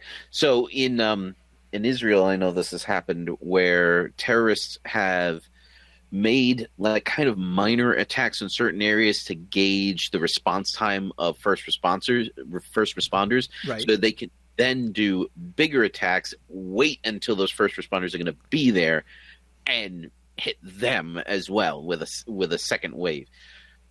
And this is kind of that in the way that it reads to me. Yes, and now here's the challenge with that. The problem, which I can tell that you guys were perceiving, it was very plain that you were wanting to avoid this problem in the way that you were describing this. If we describe the battle exactly like that, there will be very little drama. There is almost no chance that the orcs are going to win. Right. The bad guys are never going to be in any danger of losing. And in fact, they're not even going to take very many losses because indeed one of the whole points of the Dagor Aglareb in the text is that it proves orcs are no match for the Noldor. Right. I mean, the orcs, like, they can line up as many orcs as they want and the Noldor are going to cut through them like somebody harvesting grain is the metaphor, right? Of how they cut down the orcs in front of them. So there is, if that is what's, and I agree, that is how the text describes it. But if we depict that, we are going to have a battle with no drama. So I would counter that by saying that there hasn't actually been a lot of fighting between the Noldor and the orcs before. We had the Sons of Feanor coming in the Dagor New Gileath and wiping out the orcs when they first arrived there. But the orcs there were not this kind of numbers that Morgoth is sending out in the Dagor Aglareb, and the Fingolfin's people and Finarfin's people have had very little fighting with the orcs before.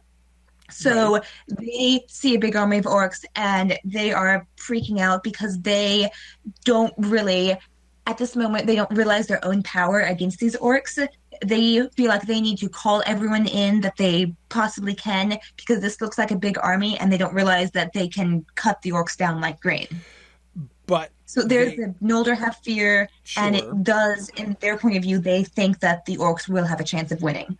They might. Some of them might. Anyway, Fingolfin seemed rather confident when he knocked on the gates of Angband. But, and also don't forget that the Noldor are now in several times the numbers that they were when the Feanorians were a small force when they completely destroyed that initial. And it's true that the army of Fingolfin hasn't fought yet, but A, they're kind of spoiling to, and B, they're bigger. They're more numerous, so the numbers are not actual. Anyway, but in addition, all of that is kind of beside the point. It may well be that some of the Noldor are worried, but again, if what we describe is Morgoth is throwing away an orc army just to test them and see what happens, because Nick, I totally agree with you. I think that your assessment of the text is completely right there. That is what is happening in the Dagor Aglareb as it's described in the text. But again, if we depict that, if we depict the battle that you guys have described is not that. Because there are moments when it looks like this army of orcs is going to defeat Fingolfin, Fingin, Angrod, Agnor, and Finrod put together. Right. Well, and that does not happen in the Dagor Aglareb. In the Dagor Aglareb, they pounce on them and they destroy them all, and the orcs run away and they slaughter almost all of them. Right? It's a completely uneventful battle. There's a few things. When the text makes the comment that Morgoth realized that orcs alone were useless, that's not in reference to the Dagor Aglareb. That's in reference to the attack down the coast on Nevrast. Right. Which we've combined. Meant to be a small skirmish. And we've combined them here, so we do have an attack of orcs down the coast that's just orcs to match the text there. Yeah. But the Dagor Aglareb, while obviously a resounding victory for the elves, was not necessarily a complete no-cost victory. There could be more nuance to the battle that wasn't described in the text. So, make it more of a battle of Minas Tirith in Return of the King, and you get changing perceptions of who's going to win the battle, and then it's more interesting. So, if I could just jump in real quick here, if I were writing the battle the way it's written in the text, the way that I would do, and we actually started setting this up back in an earlier episode when we talked about the relative unpreparedness of Dorthonion. We've been kind of leaning on that a little bit, before we even discussed the Dagor Aglareb ever, right? Because we were kind of preparing for that to be the center of the attack. Right. We were kind of setting this up, and the way that I would write it is that the force would hit Dorthonion. This big force of orcs would hit Dorthonion because they knew it was weak, drawing, and we don't know that Maedhros and Fingolfin are going to show up in time to save them. Why right? Not? Because we're not seeing the battle from their point of view. All right, and especially if we have Angrod and Edelas here at Dorthonion, Edelas has had the whammy put on her. We can actually have everything can kind of be the same, and Edelas has put a stop to the messengers from getting out, right? And so Maedhros and Fingolfin's arrival is actually a surprise to. Would it be? I see. What you actually depicted in the script made perfect sense to me. They're not sure about Maedhros because he's really far away, right? And it turns out that his vigilance exceeds even their expectations of his vigilance, right? But nevertheless, so that's a bit of a question mark for them. Will the Sons of Feanor even know because they're way the heck over there, as we see on the map? Right. It turns out that Maedhros knew even before they would have sent the messenger to him. But I loved the line when remember when was it Angrod and Ignor or Angrod and Ethelwast were talking and were being like, oh, should we send warning to Fingolfin? And the response is, like, he knew at least as soon as we did, that they were marching. There's absolutely no need to send a messenger to Fingolfin. And I can't imagine Angrod and Ignor, if the assault were on Dorthonion, I mean, clearly their response would be, okay, all we got to do is like hold them off for long enough because we know like Fingolfin's going to come in from one side, right. Mathros from the other, and it's going to and it's right. it's a piece of cake so long as we can just keep them off for long enough, which is of course right. where we position Finrod ultimately, right. Unless there's a sleeper agent who can like open their gates or something absolutely. like that. And the gate opening opportunity, like a literal gate opening opportunity, right. is kind of an attractive option there for the Ethelwast betrayal. I totally agree. Right. But basically, what I'm saying is that I feel like there are definitely ways that it could have been done that way. Putting it at Minas Tirith does have value in that Minas Tirith is kind of like if the attack is centered on Dorthonion, where are they going? Right.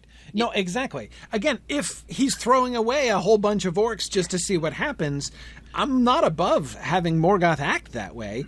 I just don't think it makes good cinema, because again, like if we have them win easily, it's and again, you guys showed that. I mean, you have a lot of like to and froing in the battle, and like there are right. moments when it looks really, really black, right? And right. that's good. And I think that works really right. well. And right. And that was specifically in response to there was kind of the way that it's described leaves open this interpretation. And this happens a lot in the Silmarillion, where there are these pitched battles that go on for long periods of time, mm-hmm. and yet these armies don't run out of soldiers, which right. would, like, if you had a battle going on for a week, that's absolutely what would have happened. Like, there's no way that wouldn't happen. So these battles, in order to happen in this way, have to happen in stages, and so that's why that's set up that way. Right. And I think that basically, if we had approached it from a more textual standpoint, that we would have arranged it so that battle stage felt very similar. Yeah, in a lot of I ways. guess, so for me, the fundamental change, like the fundamental premise of the Dagor Aglareb that I was suggesting, like the core of my outline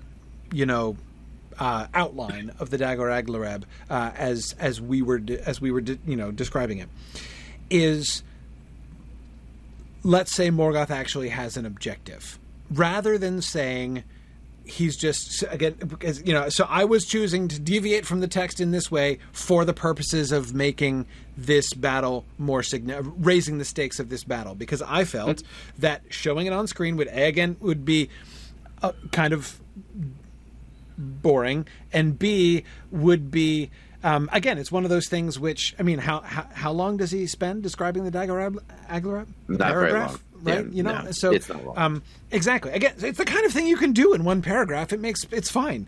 Again, this is not like me saying I think that part of the Silmarillion sucks. I'm just saying I think it's one paragraph in the context of the Silmarillion. Yeah. And if we're going to spend the kind of time anyway, so my suggestion is let's not do that. Let's not have it be a really easy. Because especially since this is the climactic, this is the battle of the season, right? This is the most dramatic moment of the season in this way. So the most action we're ever going to have. I know we're going to get Glaurung, but still, even that's kind of a minor league deal compared to this, right? Yeah. So this is the big battle. Honestly, my attitude about this particular point was not like, this was not something that I felt particularly strong about where the battle happened. Right. Like it ultimately it didn't matter. I knew that we can make that work. Yeah. I think the issue stems from this. Obviously, the issue for me is not about the place either, or rather, I mean, kind of indirectly. The issue for me is about the purpose, is about what is happening here. And because once you make it a legitimate, once Morgoth has an objective, a real objective, not just a test. Right. Then I understand why you like that. That's where the idea of we should have Balrogs there comes from, because like why would he not send them? So why chivalry? Like I'm gonna do this battle with one hand behind my back because it seems fair. I mean, so I can tell you.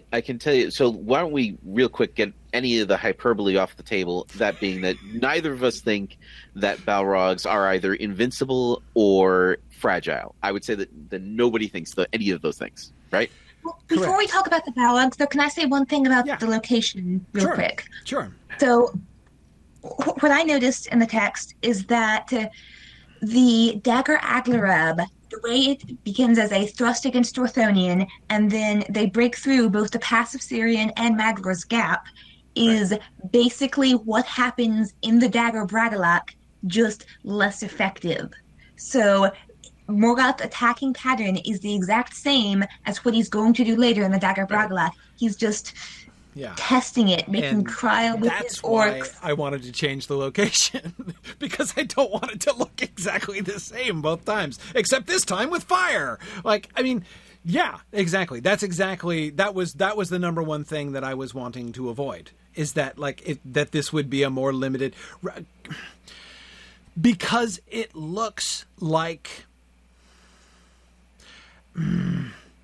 I don't want to make Morgoth look dumb. Positions that you need to capture in Beleriand if you want to take over southern Beleriand from the north, and that is the Pass of Syrian and Maglar's Gap, so you can get through. Because you can send armies across Dorthonion, but it's a highland, it's mountains. You're going to have to get your armies up onto the highland and then down into the rest of Beleriand, so that the most then hope that the spiders don't eat them all. Pass of Syrian and Maglar's Gap. Absolutely. But you don't want Angron and Agenor to split off and go defend those areas. You want to keep them focused and fighting somewhere. So you attack Dorthonion and then get everyone to come fight in Dorthonion and then try to break through in the two strategic locations that you need to capture southern Beleriand. I think two things. I totally agree. Absolutely. I mean, that's why, and I thought that you guys did a really good job of explaining and setting up the strategic value of the Pass of Syrian and of Minas Tirith in particular, because so I mean, and therefore Minas Tirith is a brilliant.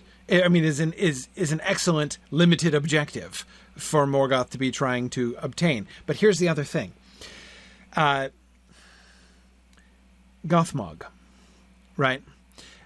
We reminded everybody of the rivalry between Gothmog and Sauron. If the Dagor Aglareb is going to be a failure from Sauron's perspective, from Morgoth's perspective, and frankly, it's going to be a big victory by the elves. So from Morgoth's perspective, it's either, Nick, as you were saying first, he's not really trying to win, so it's no big deal. He's playing a longer game, right? So he was just, this is the elves feel good about themselves, but whatever, he doesn't care. His ends have been served, right? If we're not going to play it that way, and I don't want to play it that way, if we want him to actually be attempting to achieve an objective, the Dagor Aglareb is going to be an utter and embarrassing and humiliating failure for the bad guys. Whom do we want that humiliation to fall on? Me? I don't want it to be Morgoth. I don't want Morgoth to look like an idiot. I want to make Gothmog my patsy for that, right? Gothmog I'm willing to make look like an idiot, because we've kind of said that Gothmog is an idiot, right? So if Gothmog is the one who is no, let's do this, right? Sauron is doing his ornate, complicated, and useless things with these elvish prisoners, as you guys had that set up, right? If Gothmog is the one taking the lead and give me a bunch of orcs and we're going to charge out, and Sauron keeps needling me about how useless the orcs are and everything and whatever, but I'm going to do this. So if the Dagor Aglareb is a failure for the bad guys, which it is, I'd want it to be Gothmog's failure, not Sauron's failure.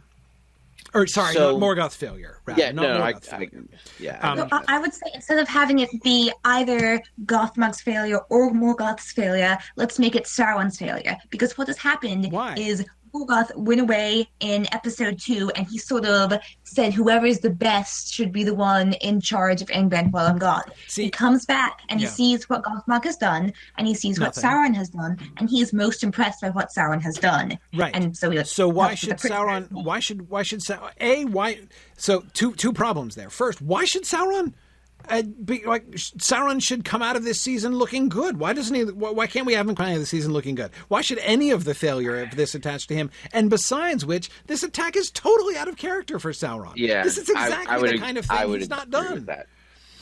This is a Gothmog move. Let me take a bunch of people and charge down. Effort between Gothmog and Sauron if we want to have Sauron commanding the orcs.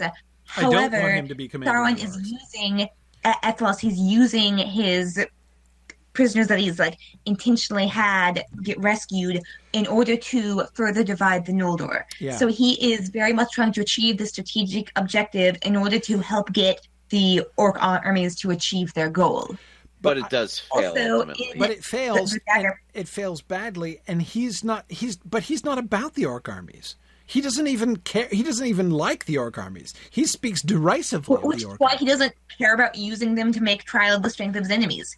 He can have as many orcs Why should killed it as be he his wants, strategy? What's focused on the Gothmog bigger doing? picture, driving them apart. What's Gothmog's job? What's his role? What is he doing? What's he been doing with himself? We know what Sauron's been doing. Sauron's been doing interesting things and accomplishing accomplishments, right? What's Gothmog been doing? Sucking his Gothmog's thumb? been getting orcs to survive sunlight.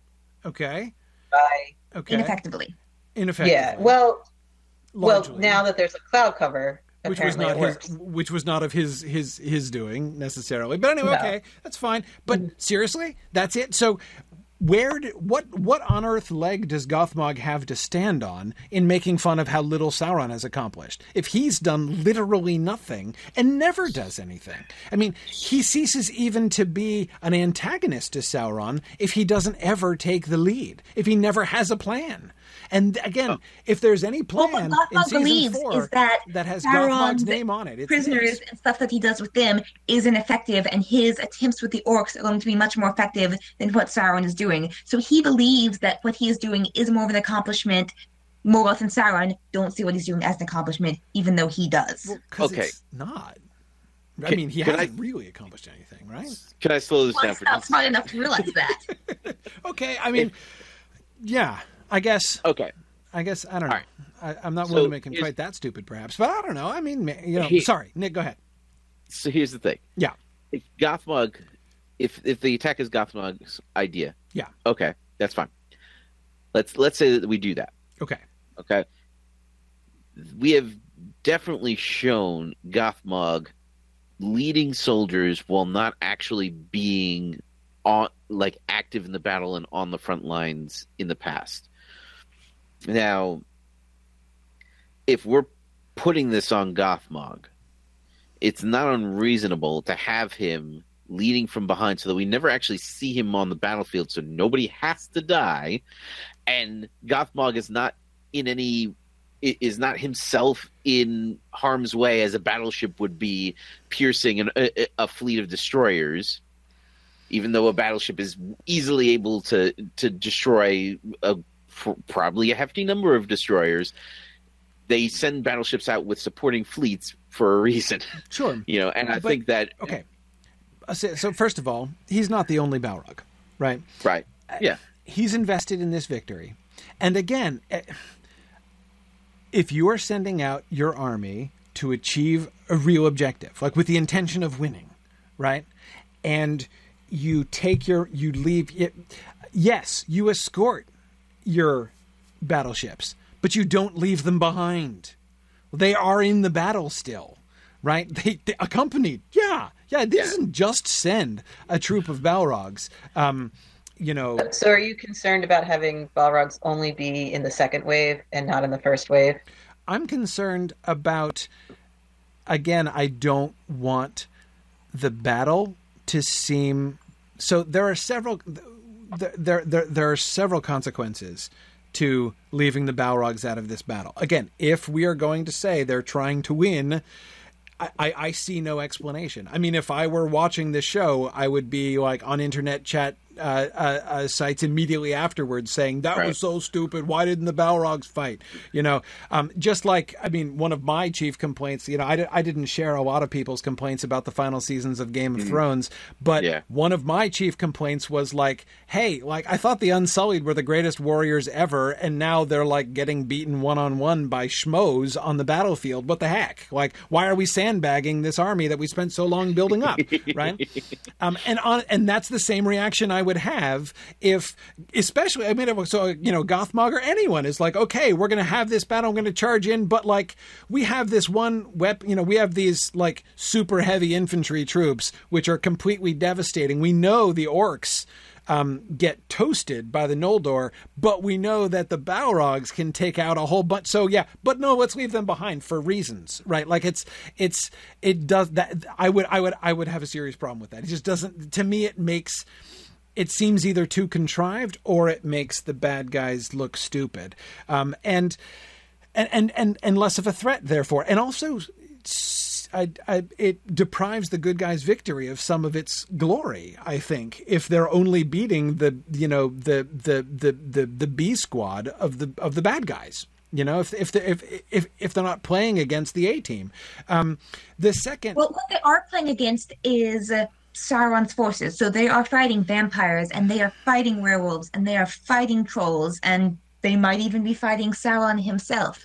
And so if we play on the rivalry between Sauron and Gothmog, and we say that Morgoth saw what Sauron was doing as the best, and was kind of like, Gothmog, Sauron knows what he's doing, he should be the one to use these orcs however he wants to do. And so what Sauron does is he makes trial of his enemy's strength, and he sends out this big wave of orcs. He doesn't send the Balrogs out because he doesn't get along with the Balrogs, and he can't command the Balrogs. Yeah. Even if Morgoth says to Gothmog, you're under Sauron's command, Gothmog probably isn't going to do what Sauron wants, so Sauron is going to do everything he can to keep Gothmog and all his Balrogs back in Angband, out of his way, so he can get the battle done as he wants it to be done. But I can tell you, I'm definitely more concerned about Sauron's safety on the battlefield than I am the Balrogs. Me too. And definitely. I'm slightly confused as to Sauron's motivations and all of that. I'm more than slightly confused about that. Yeah, I mean, this seems to me a sharp departure from Sauron's character and his motives and his intentions and plans that we've built up all through the season.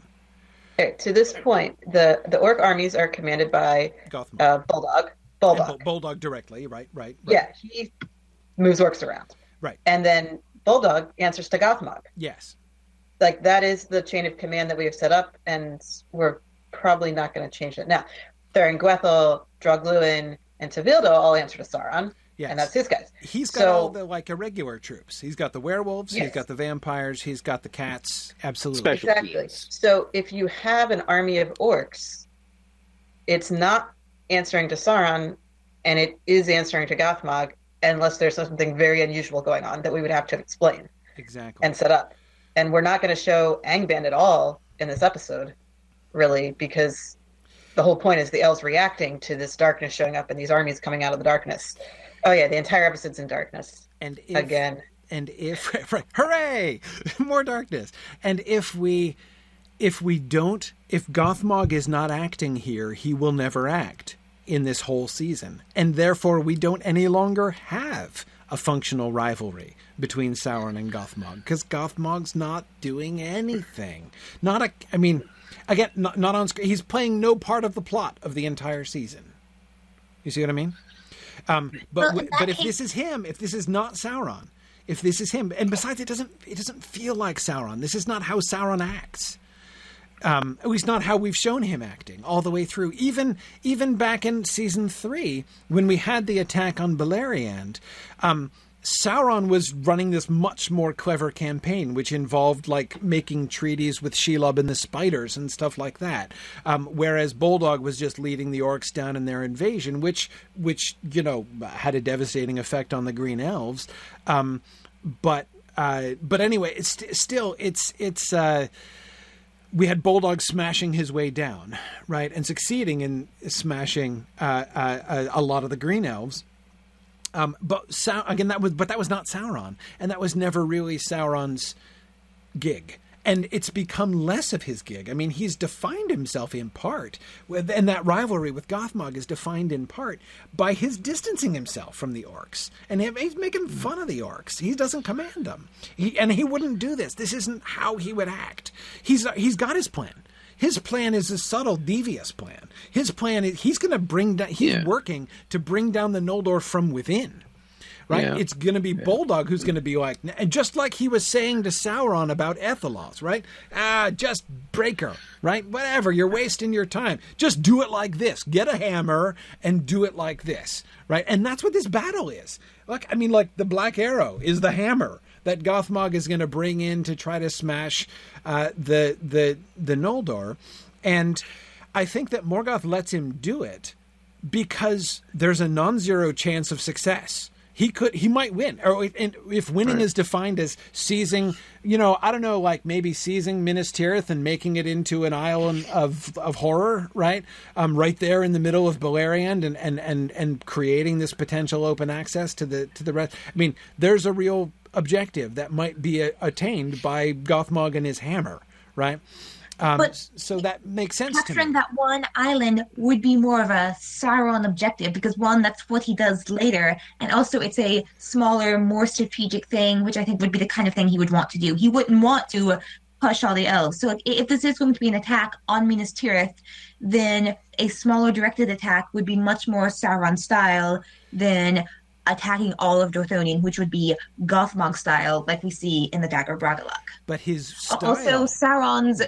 The fact that he doesn't usually command the orcs could help explain why the orcs don't do so well.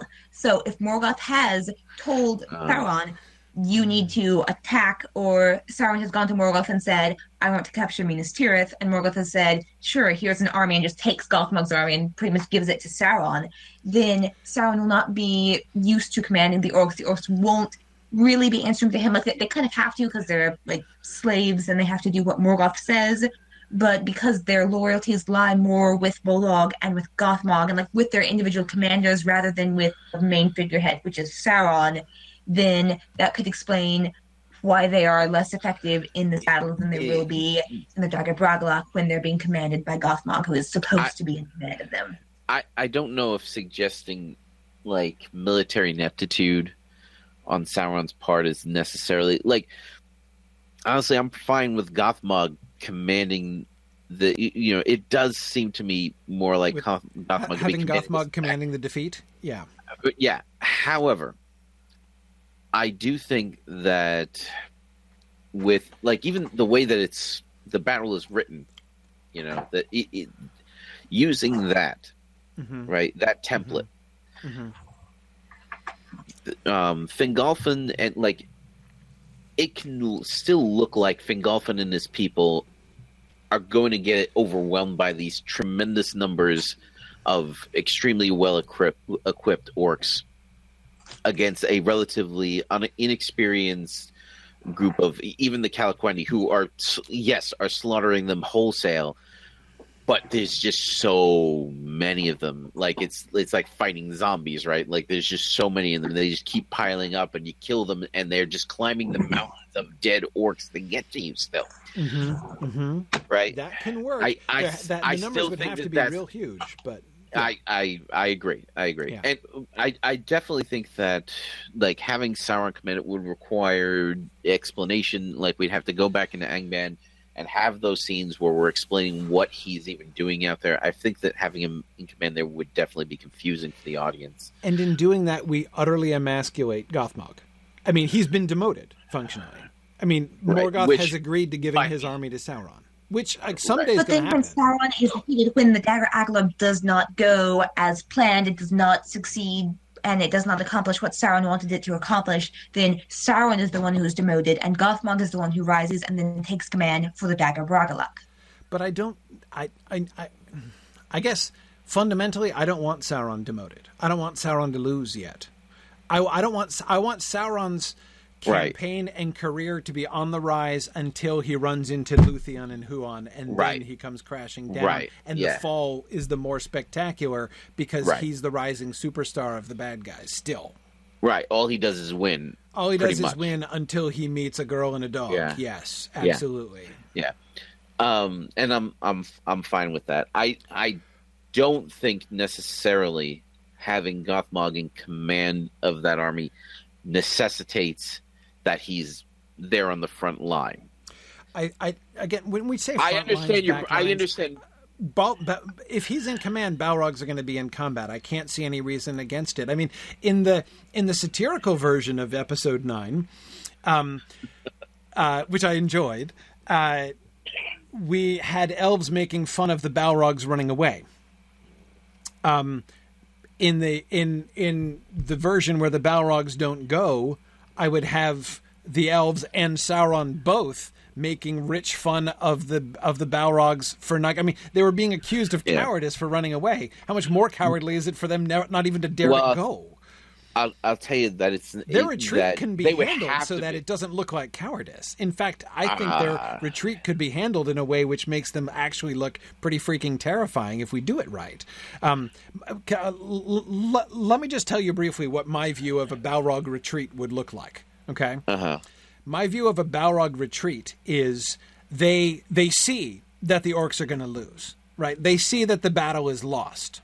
So they turn and they cut their way through their own troops. They leave, and they show complete pitilessness and ruthlessness, cutting through both their own troops and the elves, and retreating, so that we see they don't care about the orcs. We can see their absolute mercilessness, and their both willingness and ability to stomp on everybody who gets in there, because they say, well, okay, so this isn't...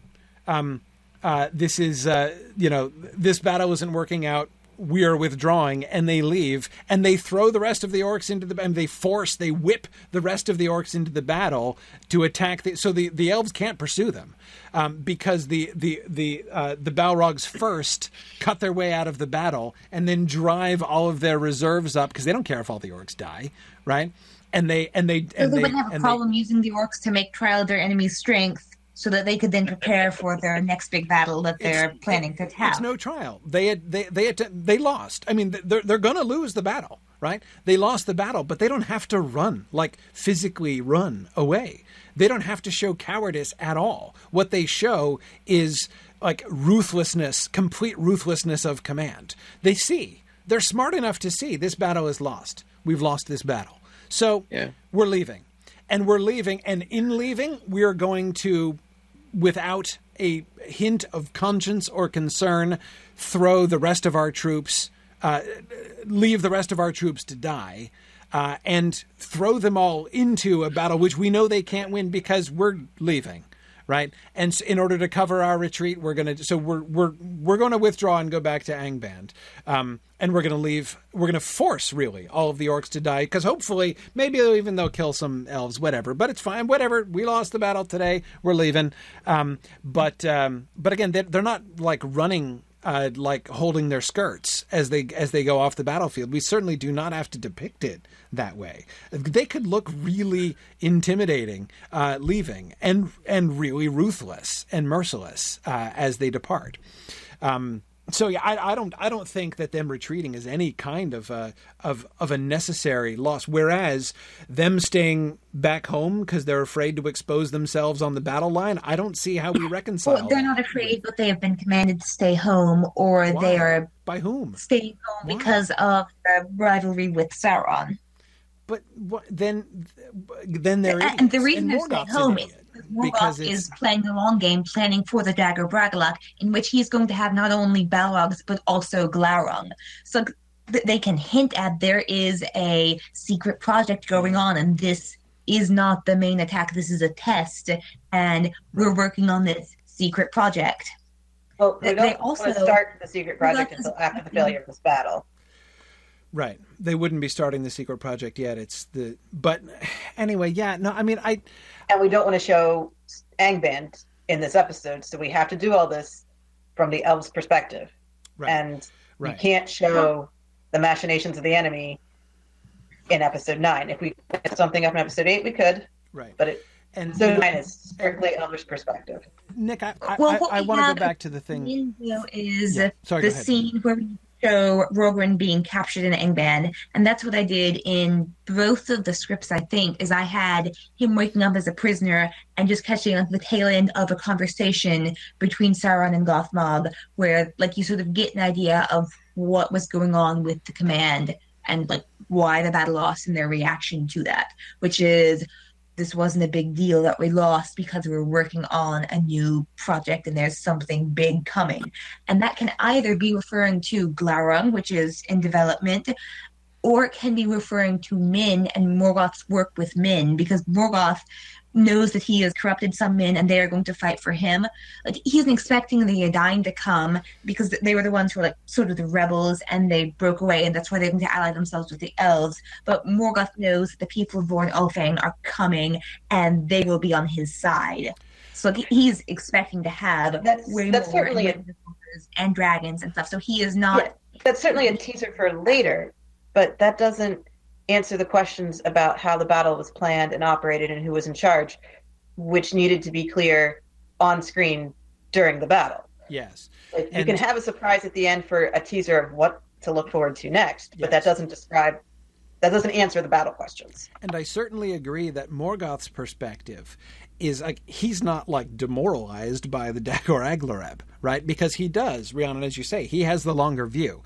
From Morgoth's perspective, the attack by Gothmog would be, in the context of his big plans, this is a limited offensive to achieve a limited objective, right? Which would have been good, which had a serious chance of succeeding, as we show in the episode, right? If things didn't go well, if the Fëanorns don't show up, et cetera, then the good guys could have lost. So it has a reasonable chance of succeeding. If it succeeds, excellent. Then it makes his future plans that much easier, right? If they have driven a wedge between the elves there, right? But if it doesn't succeed, no big deal, right? And it's very small risk for him to let it happen, right? And when it doesn't work, he's okay because he does have, and Morgoth's okay because he does have bigger plans.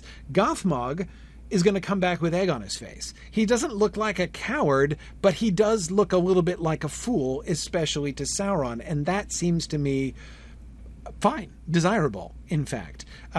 He is, we don't want to undermine Gothmog too badly, but again, I kind of want Sauron to win. I want Sauron to be in the ascendant. So having the two of them, both attempting something in their own idioms, right? Sauron with his devious, capture plan and stuff, and espionage, and Gothmog rather, with his sledgehammer. They've both attempted something.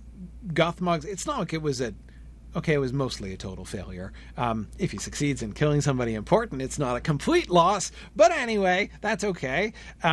So he, but whatever. He loses. He comes up second best, and Sauron ends up looking even better and strong. And has taken a strong lead in the rivalry against Goth. The rivalry is still there, but he is clearly in the lead now. That seems to me like a desirable place for us to kind of come to in bad guy headquarters at the end of the season. Nick, I'm going to come back to the thing that you said before about like trying to avoid hyperbole, and I agree with that, and I don't want to sound like I don't want to be too hyperbolic. I know that's kind of a vice of mine in general when I'm arguing about something.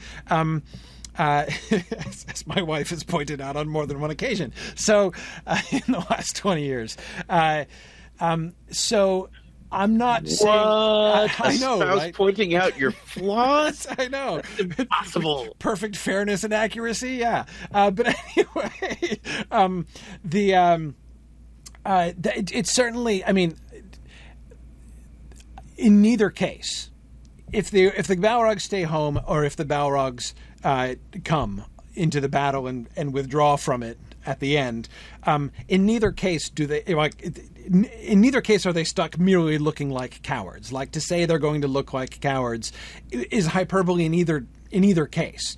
Yes. Either side has a risk. Like there's risk that has to be managed of how the Balrogs are going to come across. And to me, I think I don't see any gain to the Balrogs, any potential gain. There's a risk in both cases. If they're there, there are two gains that I see from that. First, it makes the battle much more threatening, and the loss of the chance of the Orc army winning seemed greater. That's one gain of the Balrogs being there. The second gain is that I do think, again, that their withdrawal can be managed in a way which makes them look like not the greatest battle commanders in the world, but I'm fine with that conclusion because it's kind of true. But also which still makes them look powerful and merciless and totally ruthless, which also seems to me to we can build, we have an opportunity to do character development for them, to show what they're capable of, not just as thugs, but like in their characters, right? In their, in what they're willing to do. So some interesting progress could be made in the depiction of the Balrogs in that way. So again, a potential gain. It could not come off well. Of course, we could fail, but I think there are potential gains. I can't see anything like the same potential gains in leaving the Balrogs at home. I don't see what we gain. Either in the depiction of the Balrogs themselves, because again, it seems to me only a weakness that needs to be managed. We have to find a good enough excuse for them to have stayed at home and not participated in the battle. And maybe we can. I'm sure we probably could come up with one. But again, that's not a positive gain. It's just a management of potential loss, right? I don't see anything positive that comes from their being left behind, other than and the only result again is if we put the attack on Sauron, then it weakens Sauron, which feels to me premature. I don't want to weaken Sauron yet. I don't want to have him lose. I want to have if anyone's going to lose, again, Gothmog's my patsy. If somebody's going to end up looking bad, I want it to be Gothmog in this whole exchange. Anyway, so that's, and I think that was, and as far as the elves are concerned, again, if there are only two, if there are no Balrogs there, if Balrogs are there, then we don't need to go very far for an explanation of why there is a serious chance that the armies of Fingolfin, Fingon, Angrod, Aegnor, and Finrod are all going to be defeated. If the Balrogs are not there, the only explanation would be absolutely overwhelming numbers. And I don't know that we necessarily want to play that. That is as much a deviation from the text as sending Balrogs. Right? The numbers of the orcs weren't overwhelming. It was a trial, right? Well, they weren't so overwhelming as to overwhelm the entire succeed in overwhelming entire combined might of the Noldor, who also happened to catch them in a pretty bad spot, strategically speaking. So there's that. But that said, and I think that one of my biggest concerns rolling into this was that the Balrogs are either so effective that they have to my biggest problem is they're too effective. That they're so effective, that they could get that they're so much more effective than everybody else around them. That they can get isolated, and they know they can be killed. Because they've had their people killed. This is exactly the next thing I wanted to talk about. Morgoth knows that they can be killed. And the elves probably do. Do they? Well, yeah, because if the Valar told them about the War of the Powers. But no elves killed anybody then. I mean, it's one thing to say Tulkas can kill somebody, and it's another thing to say that you can kill somebody if you're an elf. Right. So, right. But we don't. Right. The viewers don't know if the elves can kill a Balrog. Exactly. The viewers have no idea that Balrogs can die. Well, the viewers have no idea that elves can kill Balrogs. Right. And that's fair. That's but, fair. See, exactly. We need to establish that, though. See, that's another potential gain. This is why I think, again, we gain something else by having the Balrogs retreat, right? Again, they don't have to look bad in doing it, but it does plant a seed, right, for the viewers. Like, hey, like, could they, like, are they not indestructible? Because, like, we're going to destruct them. Like, that's going to happen, right? And have we ever shown, Balrog's retreat from the field, yeah. Have we ever shown anyone, like, of higher than elven stature being killed by an elf? I don't think we have. Elves haven't done a lot of killing. They haven't done a lot of killing at all, right? But yeah, vampires and werewolves they have killed. Yes, we have seen them shoot down some of Thranduil's vampires. That's not the same, but no, it's not the same because they're half animals. I mean, there's a real question as to whether the werewolves are above or below elves on the Great Chain of Being. Right. That's fair, but Balrogs are a different story. Here that Balrogs might possibly be able to be killed by elves because they're retreating. I really don't think that fits with the purpose of the Dagor Aglareb, because we want to make the Dagor Aglareb a big, exciting battle because it's towards the end of the season here, and it should be exciting. But we want to make sure that when we show the Dagor Bragollach, it is much, much, much worse. And the Dagor Aglareb is supposed to make the elves overconfident.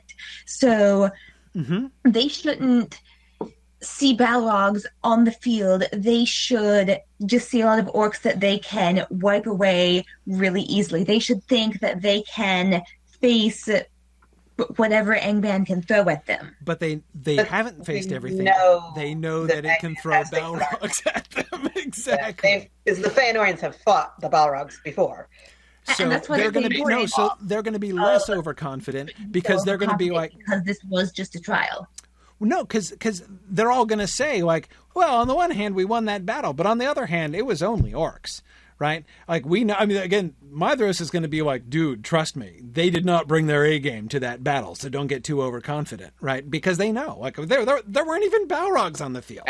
Right? And Maedhros that's what I have him doing personally in the version where there are no Balrogs. Is Maedhros is absolutely like, there are Balrogs, don't forget about the Balrogs. In which case, they're not going to be overconfident.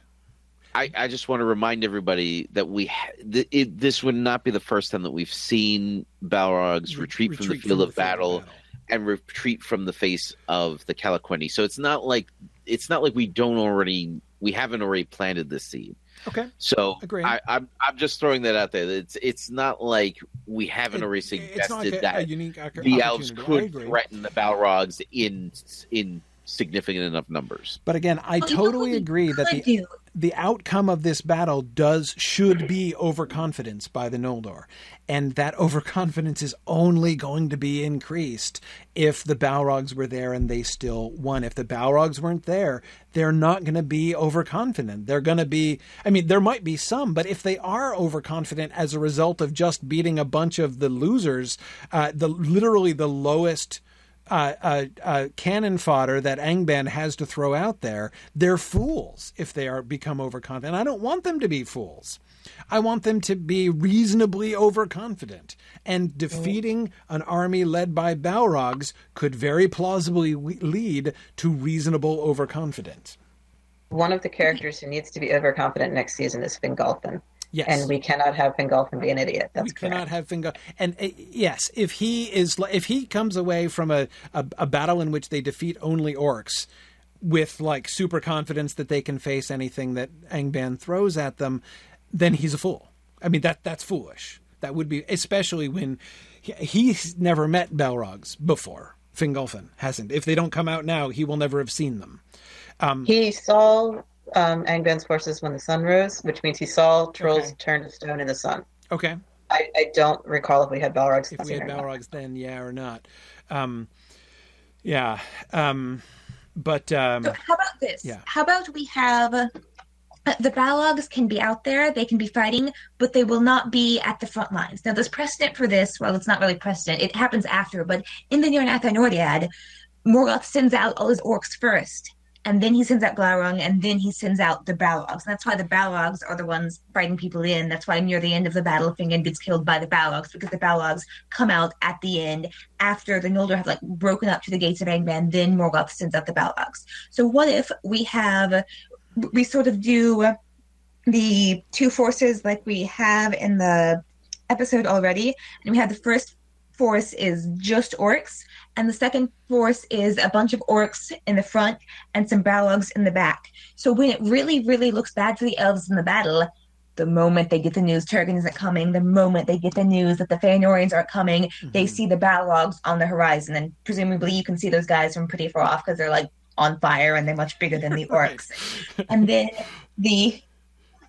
when we have the Feanorians show up, with them not expecting them to show up, and the Balrogs won't expect them to show up because like Sauron will have assured them that like Ethelos took care of the messenger and the Feanorians won't be coming, but they show up anyway. That's when the Balrogs retreat, because we've shown the Balrogs retreating from the Feanorians before, because that was what they did when Feanor died, is the Sons of Feanor came down and they scared all the Balrogs away so they could get their dad out and he could just collapse in ash like he does. And then we could also be setting up why Morgoth wants to divide the houses of the Noldor and the Nirnaeth and Nordiad, because he goes through all this like subterfuge and machinations to keep Mythos from meeting up and uniting with Fingin. So if we establish that the Feanorians, their armies are a threat to the Balrogs, and the Balrogs perceive the Feanorians as a threat, which is why they retreat from them in the Dagor Aglareb, then that's why Morgoth when they weren't supposed to be there at all. Balrogs in the Nirnaeth. Like Sauron told us there wouldn't be any Feanorians here. Okay, well, this brings up a separate question that I have, but let me put the separate question aside for a second. I am okay. I'm more than okay. It seems to me perfectly logical that Balrogs, an army of orcs with a few Balrogs with them, the Balrogs would primarily be using their flaming whips to whip the orcs on into battle from behind. That seems to me... I don't think Balrogs are particularly lead by example types of people, right? So I have no problem with them being primarily... Unless it's fun. Unless it's fun, right? I have no problem with the Balrogs being primarily slave drivers and not champions. However, I think that I don't see, objectively speaking, any good reason to not have to have the Balrogs in the battle and never engaging in the battle. Like, why? Why should we do that? Because they've come out last, and but why? Why? So, setting the Nirnaeth or Nordiad aside for a while, because I'm not sure that we're not going to want to. I mean, on the one hand, the Nirnaeth or Nordiad is one of the most detailed tactical descriptions of a battle that we have in Tolkien's primary published works. His description of the battle at the Fords of Isen is a great deal more, by far the most, and also the Disaster of the Gladden Fields. Both of those pieces from Unfinished Tales are far more tactically detailed. But the Nirnaeth or Nordiad is one of the only places in his published texts where Tolkien actually gives us tactical details of the battlefield, and they're fairly slim. And the tactics that he gives them are super simple. Really, from a military history standpoint, very rudimentary. All of this is to say, and I've had this conversation lots of times with lots of people, Tolkien's works do not demonstrate a very great interest on his part in military tactics. He just doesn't spend much time, or rather, I would say his stories are not, I won't say about him, his stories do not show much interest in the exact tactics of battles. So I'm not going to worry too much about the tactics as they're described in the Nirnaeth or Nordiad, because I am not at all sure. No, let me say that more forcefully. I feel fairly certain that we're going to want to monkey with that a little bit when we get there. So I'm not persuaded by the Nirnaeth or Nordiad as a template here. Because what we are faced with is the reality of depicting on screen a battle in which the Balrogs are there but never do anything other than whip on the orcs. Which, again, is possible. I'm not saying it's impossible. They would certainly be whipping on the orcs. But again, what do we gain? Well, they're not there for the full battle. And why not? What do we gain by having them not? At the very end, at the moment when it seems that all hope is lost and we don't have anyone coming, that's when we see the Balrogs. The Balrogs are going to start attacking now. Yes, and that effect would be even more further amplified if at that moment the Balrogs come in and start chucking elves all over the place. If they actually attacked. Exactly, yes. Because the real issue is that if we put Balrogs in a battle situation and then don't let them do anything, they look kind of useless. Yeah. And we could not have them at all, or we could use them in the battle, but to have them there and then not use them, that's what is going to disappoint the viewer more than anything. How we get it. Yeah, it feels to me like if it's Gothmog alone, I feel less like that's a problem. Agreed. But I mean, here's the thing. Like, ultimately, I feel like what we've constructed, which I guess we'll get into next time, works. It addresses some of the feelings of dread that I had when I was listening to the original discussion. Because what was being this, and because you may remember, I kept asking you questions like, all right, come on, like, you have to give me something here. I need to know how you're seeing this working, because the way that you're describing it makes zero sense to me whatsoever. Right, I get it. Excuse me.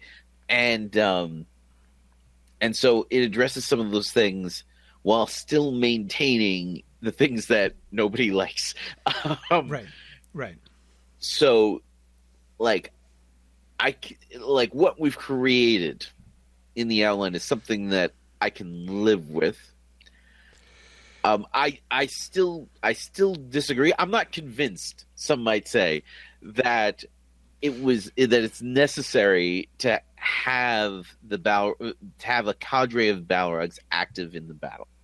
I wouldn't say it's necessary. I just think that the gains outweigh the losses, or rather, the gains of that outweigh by far the gains of leaving the Balrogs home. And I definitely see your case for that. Like, I'm not going to deny that there are certainly benefits. I think that a lot of the same effects can be created in other ways, but that's like, ultimately, I think that what we have is usable. So here's one other thing that I would add. I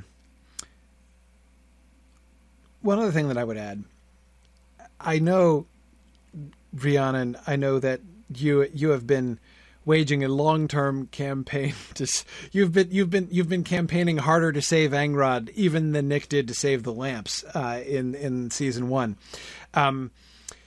And one thing that I will say is that my opinion on the death of Angrod has been changed to a certain extent by your scripts.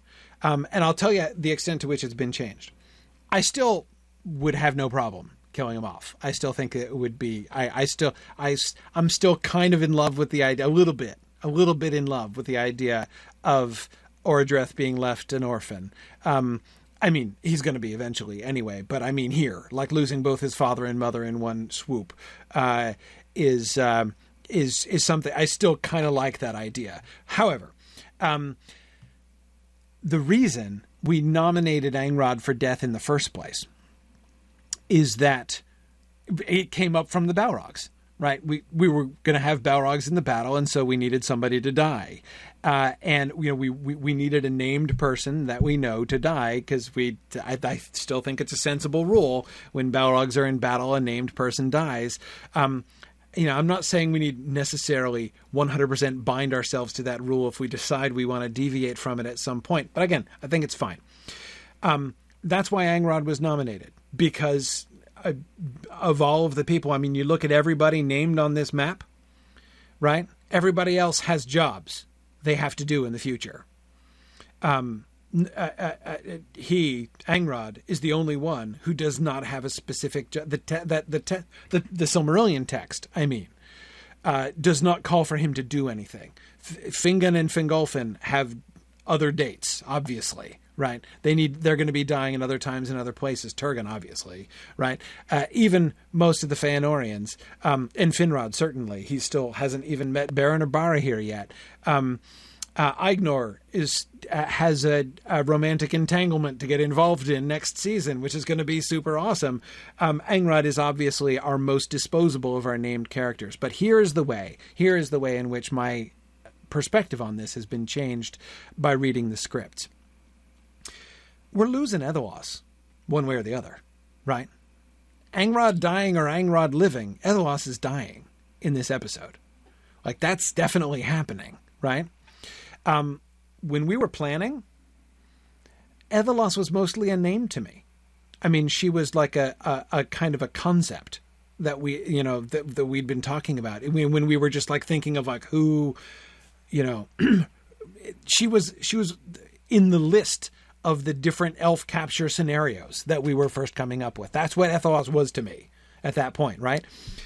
What you guys have done with her, and Rhiannon especially, how you have developed her character throughout this season, and especially since episode 6, but certainly before that, Ethelos is as major a character in the show, for viewers of the show. Ethelos is as major a character as Angrod, more in some ways. Well, maybe not more, but at least as much, right? She's at least as important a character by this point, especially with the reflections from Orodreth in episode 8 and everything else and all that beautiful stuff about, the crossing of the Helcaraxa with her and of course seeing her as the herald of Angrod and seeing her training the armies and everything else. Like she's a huge character.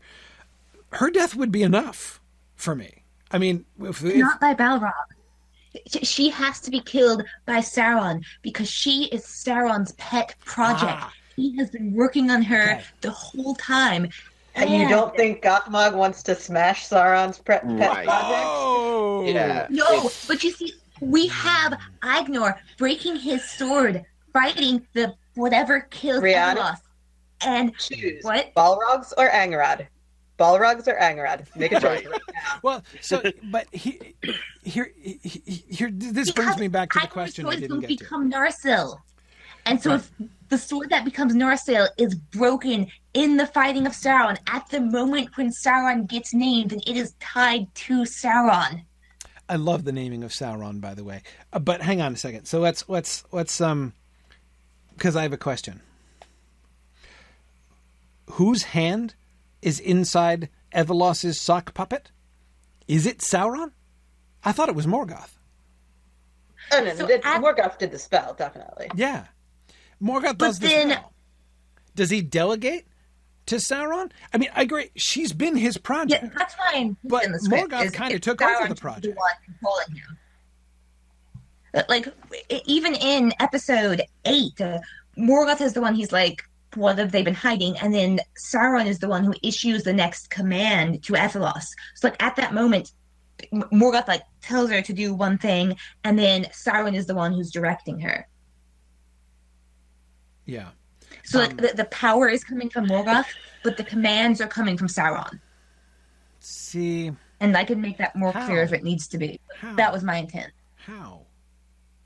How is he? See, Morgoth's in her head, right? I mean, from that moment when he lays the whammy on her, Morgoth's in her head. I mean, I didn't bat an eye when Sauron gave her a command and she responded. Because, I mean, Morgoth's in her head. Morgoth's also standing right there, right? So that she was pretty tractable at that point seemed to me, I didn't have any problem with that at all. But that Sauron would somehow be remotely inserted into her head after the fact, I totally was assuming, and it seems to me to make most sense, that it's Morgoth. Morgoth has, again, this is part of the reason that I was seeing the parallel with how Morgoth comes home and takes over the Orc project, and then he comes home and takes over the Ethelos project. And maybe Sauron, as Maria, as you were arguing, and Nick, I think as you were arguing too, Sauron's more into this one, right? Because on the one hand, Morgoth is kind of like taken over his pet project, but on the other hand, he's like, but I'm not going to pretend that wasn't awesome, because that was awesome, right? Right. And I kind of want in on that action. Come to think of it, right? But Morgoth is like, I think we talked about Ethelwast not driving the bus, and we didn't talk at the time about who the bus driver was, but I think Morgoth is the bus driver. With Anael later on, we'll have Sauron doing his version of mesmerization or whatever. Right. So have him doing his like junior league version of the spell of with this the spell of fairly deep but not quite bottomless dread, right? Yeah. Right. But in this case, it should still be Morgoth, and it's Morgoth's will. I think it is Morgoth's will. I mean, it seems sensible that it would be Morgoth's will in this way. But clearly, the capture of Ethelwast was a Sauron project. It was a Sauron thing. And Angrod and Aegnor, but neither one of them is going to know this, right? They're not going to tell. I mean, Angrod is totally going to blame... Would totally blame Sauron? Would he know? He doesn't know. Shoot, I forgot. He doesn't know. He had no idea what happened. What does it mean? What's that? Who doesn't know? Angrod. Nobody. Angrod doesn't know what happened to Ethelwast. Nobody knows what happened to Ethelwast, so he's not going to know to blame Sauron. Right. Well, unless as Rhiannon suggested, that Sauron's there. Version... Sorry, Nick. Go ahead. No. If we went with Rhiannon's idea of Sauron being there, that could come up. Yeah, and switching to Angrod when he kills Ethelwast.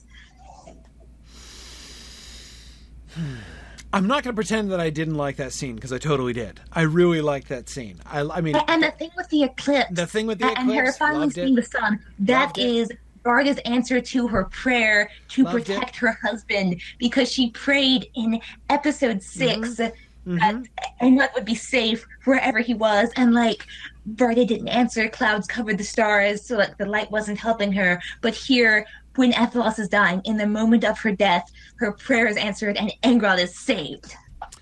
I loved it. I loved that scene. I loved it. And I also loved, separately, the naming of Sauron. But I think I'm wanting to postpone the naming of Sauron, because again, I don't want Sauron to be there. I can't see how Sauron can be there in the battle. I don't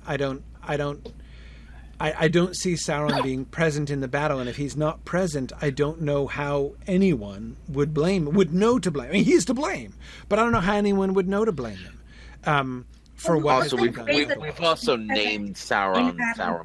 Balrogs.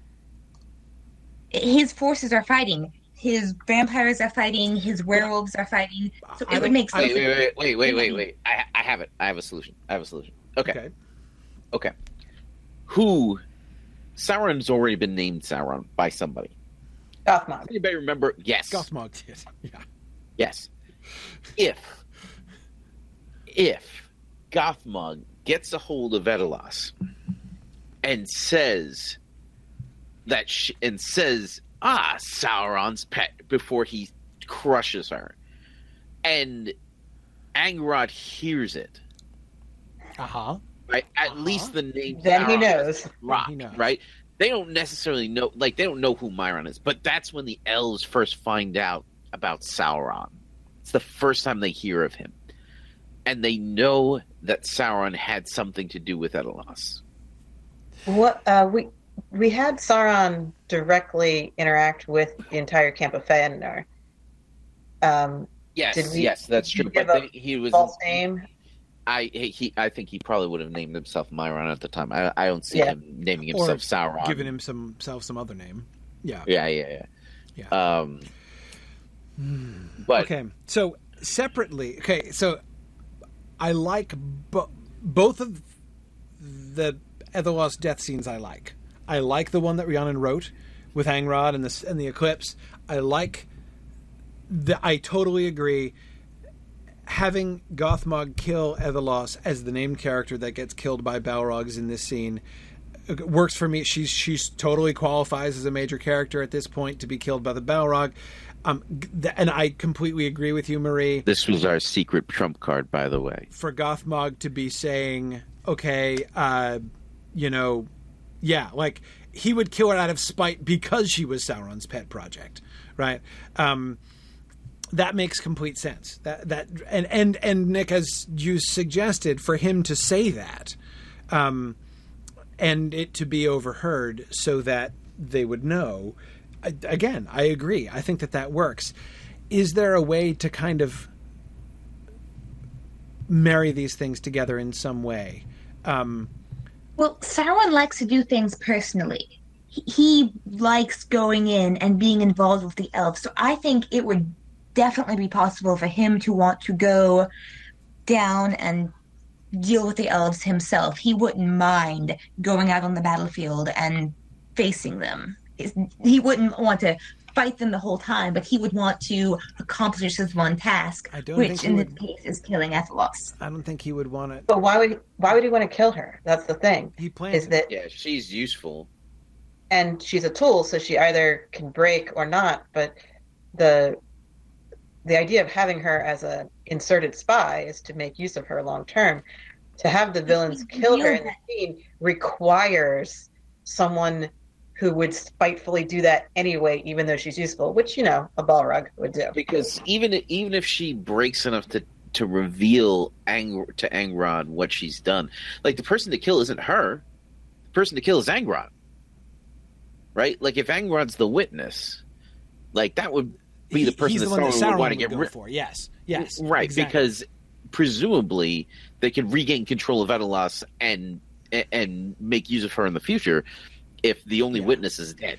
If Sauron were to be there and were to witness, exactly. So he sees Athelos overcome the spell enough to confess.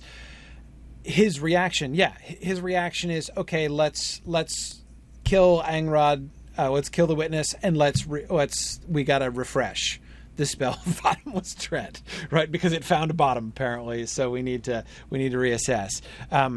But he would also want to torment Angrod. Like the whole thing that I have him doing, where he switches his face to Angrod's face in view of both Athelos and Angrod, is purely psychological torture for Angrod. So he is at this point revealing that he can look like anyone, so you can't trust anyone. You can't trust the prisoners who have escaped, and you can't trust anyone because they could be Sauron in disguise. And that's what he wants to do, is he wants to sow that discord among the elves. He wants them to not trust each other and not trust the prisoners that escape from Angband. But I think Athelos' betrayal is already going to accomplish that. And he would like the prisoners to get trusted at first so that he can put all his sleeper agents out there and accomplish stuff and then have the distrust build. Right. Yeah. No, again, I do think it's. Again, I don't disagree as a whole. I really like this. This is the real struggle that I have here. Is again, I really like the scene that you wrote as it's depicted. I think it's a wonderful scene. But like the larger plot context of it is what I disagree with. I don't see Sauron being on the battlefield. I don't see any. I can give I could start listing a bunch of reasons for him not to be on the battlefield, and I can't think of very many good reasons for him to be there. He's going to have other opportunities to follow up, to continue his work. If what we see here is Gothmog smashing his work, that seems to me, and again, that helps to further solidify the rivalry. And if anything, it almost allows Gothmog to recoup something from the battle, right? Like, okay, his idea, right, his smash offensive didn't pan out, so he goes back to Angband with egg on his face, and that's true, and he's sort of lower than Sauron, but at least he has something he can be like, at least I smashed his little pawn, right? At least I showed how useless that was. He can comfort himself that he accomplished something, right? That he at least stuck it to Sauron.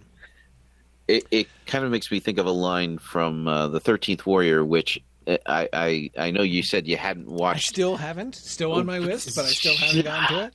Anyway, so the line is that any fool can calculate strength. All right.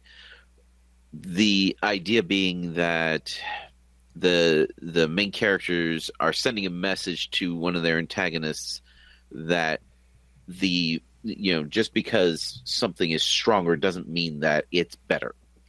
Right. And I feel like that message is totally lost on Gothmog, right? In Gothmog's mind, when he crushes Edelas, is that because that tool was so weak, it was useless. Mm-hmm. Like it totally passes by him the value. Yes. Of this because creature. He is like the avatar of the strength doctrine. Gothmog is. Right. Absolutely. Yes. Yeah. Yes. Yeah. Yeah. That strength doctrine, which of course is one of the things which attracted Myron to Melkor in the first place. Right. He appreciated Melkor's strength. He admired his strength and his willingness to exert that strength rather than withholding the strength. He knows Manwë has strength, but Manwë doesn't use it. Right. Right. And he admired that strength. But like when it's just the strength, right? When it's just the thug power, we see him at odds with it in Gothmog. Anyway, so yes, one of the primary things that I would offer there at the end is that I am willing to say, in the context of the story as you guys have developed it, the death of Angrod feels like overkill. Like it could be overkill. Like it's not needed. It's not needed in this like new world in which Ethelas is almost as great a character, as significant a character as Angrod is. In fact, more so in several dimensions, she's a bigger character than Angrod by this time of the season because we know her better. Angrod is we're emotionally more connected to much more, and Angrod almost indirectly so, right? We connect to these characters. We were with Angrod for a full episode, then it turned out it wasn't him. Right, exactly. So we don't we think we know Angrod and we don't. Right. Exactly. So I can tell you that when we were discussing this episode, it actually came up that at the end of the day, that if Edelas's death was cool enough, like if we fought tooth and nail all the way up until the point, but if Edelas's death was cool enough that you might, as a consolation prize. It's not really just intended as a consolation prize. I definitely feel like we just... Fair, Angrod. Edelas is enough pathos for this episode. It's enough pathos. Yeah, no, exactly. It is not a consolation prize. It is an acknowledgement of your achievement with Ethelas. Absolutely. Absolutely. Is Bree around? I don't want to get yelled at for fridging again. Yeah, well, I mean, it's like this actually created a lot of problems when we were working out the wedding of Galadriel and Celeborn, because Galadriel needs someone to stand in as her mother, and like all her female relatives are dead. Right, it's true. Yeah, no, I mean, it's funny. If anything, it's getting to the point where we would have been fridging Angrod for Ethelas's sake. I mean, it's like So, it's fine. It's fine. Again, I still don't, in my heart of hearts, I will still confess that I think I see a better net gain from Angrod's death than his life at this point. But it's fine. I mean, hey, you guys did awesome things with Ethelas. I'm sure you can make excellent use of the parole that Angrod would have been given. I just want him to die and brag on like he's supposed to. He can choke on their marshmallow or something. I don't care. He just needs to die. I'm much more willing to. I mean, Tolkien tends to kill off the main Silmarillion characters kind of in waves, often. At least the minor ones, right? I mean, the big ones like Fingolfin and Turgon and Finrod. They all get their big, important deaths. Dramatic moments. But Angrod and Ignor are just killed off as a pair. They're just a set. And we can make that a thing. They can both go down in battle together. No, absolutely. We can make that awesome. No question we can. I'm just saying that's the reason why I'm not attached to making all the deaths happen where they happen, because Tolkien tends to throw away the lives of the lesser characters in bunches. And I don't think that we need to be compelled to bunch them in the same way. Because we are building each one of these characters into much more than Tolkien made of them because of the kind of story he was writing, I would have no problem at all making each one a separate spotlight rather than... I'm just glad that you didn't just try to kill off Amros again. Well, that's always the fallback, right? If ever we need somebody to die, there's always Amros. Absolutely. Yeah. Well, except this time, because I honestly think you just didn't think of him. Yeah. He's not really there. He's too fringe. Yeah, exactly. I mean, too fringe to the action here. Exactly. Yeah, exactly. Yeah. Uh-huh. No, sure. he is kind of like, I don't know, somewhere between like a Star Trek red shirt and Kenny from South Park, I guess. But, yeah. All right. It's all good. Well, I think we can get into the particulars. Yeah, we can go over some of the particulars, and of course, the especially the B plot with Turgon. I'd love to talk about that a little more, which we didn't get to, but we can roll that in at the beginning of next time, and then move on to hopefully 10 and 11 as well next time. This is I always knew this was going to be the big debate, so I don't regret going long, and I'm also really glad for the long discussion we had of the Spell of Bottomless Dread. Earlier on. Anyway. So the consensus is you definitely want Gothmog to be the brains behind this battle, and you definitely want Balrogs to be, or lack of brains, and you definitely would like Balrogs to be fighting in this battle in some capacity. They don't have to be on the front lines. Right. Or right. They don't need to be in every army. They don't have to be in every. They don't have to be leading every attack. Some fighting. Just, I agree to, Marie, exactly. I was thinking exactly what you said before, that it feels like if we have Balrogs there and they never fight, it's like, the gun on stage that's never fired. At least that's how it would feel to me if I were watching it.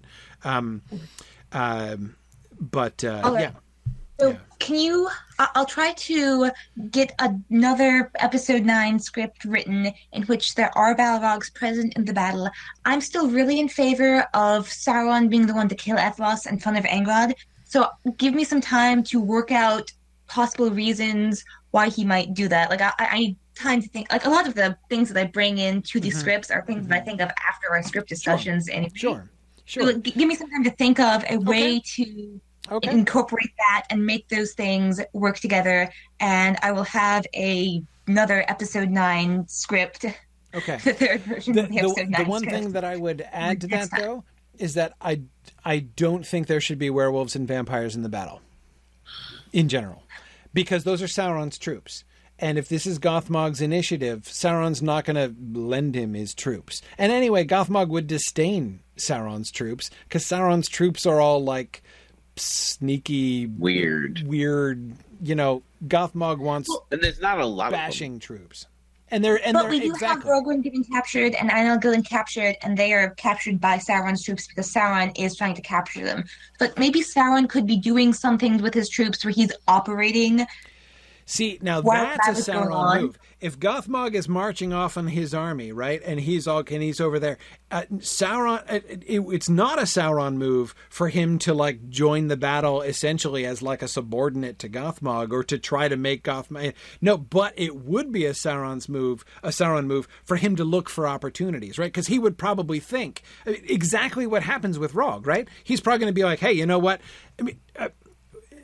By the way, I love the fact that it's almost Arathel, right? Arathel almost is the one, right, who would have been captured, and Rog's capture is in her place, setting up awesomeness in Gondolin later on. But anyway, really cool. Loved that whole thing. But again, this is exactly Sauron would see potential opportunities here, right? They're probably going to be sending runners. And knowing these Noldor, right, they're not just going to send lackeys, right? One of the captains of the Noldor might well either attempt to come to relieve somebody and expose himself to danger, or they might send, somebody. I mean, look, like Turgon sends Icthelion too. I mean, they often do this, and he would probably know that, right? So yes, it would absolutely be a Sauron move to be like, let's hang around behind Gothmog's smashy army and see what opportunities arise. by. So I'm going to have a squad of werewolves standing by just in case we can kidnap any valuable commodities right along the fringes of this battle as they try to communicate back and forth across Ardgallen. Right? That is a Sauron move. That would be a really good reason for Sauron to be there. For him to be somewhere that's not in the front yet. That's not in the neighborhood. In the neighborhood, but it gets him a step closer. I agree. We'd have to see if we could get him up to the lines of the battle, and I still am going to be if Balrog doesn't get to smash anybody, I'm going to get a little twitchy though. Still, so it's that is one danger. I mean, there is a risk if we have Sauron kill Ethelwalh, I might have to repeal the Then Gottmog kills Angrod. Done. the pardon on Angrod. Anyway, Balrog's a terrifying enough force in this battle, or we make them significant enough. I think we can ignore the Balrog rule in this occasion if we have it. Like, they're obviously something dangerous and something that we should be afraid of. Maybe. Or you know what we can do? We can kill off a named orc that we become attached to when he becomes a named character, and that's the Balrog victim. That's not how the Balrog rule works. That's not how the Balrog rule works. Yeah. That's not. But anyway, that's not how the Force works. That's not how the Force works. All right. Anyway, so we will go over some of that stuff. We'll look at the new. I'll definitely read the new version of episode 9. And we do have 2 weeks. So we had 2 weeks in a row. We've gotten back on schedule. So our next episode will be, what is it, the 14th now? So it'll be the 28th. No, it won't, because that's Thanksgiving Day. Yeah. So it's going to be 3 weeks from now. It's going to be November or December 5th, right? December 5th. Right. Okay. It's actually the 15th now. It is. No, it's not. Oh, yeah, technically. Whatever. Yeah. December 5th is the date for the next episode. Next session. Yeah. Sorry. This reminds me of like Saturday night at Mythmoot, hanging out. Like the last 3 people hanging out around the fire. Exactly. Right. As you have seen from the way I normally carry on, I don't consider the next day as beginning until dawn. That's when the day begins. So it's still the 14th as far as I'm concerned, whatsoever my calendar might read right now. Yeah. I actively resent my phone apps, which roll over to the next day at midnight. I'm like, darn, I still have 2 hours of my workday left. Don't roll over my calendar yet. Yeah, I was putting up the episode 13 script technically yesterday, but it felt like it was the day before because I was doing it after midnight. Right, exactly. All right. Well, we will let people go. This has been a long but eventful episode.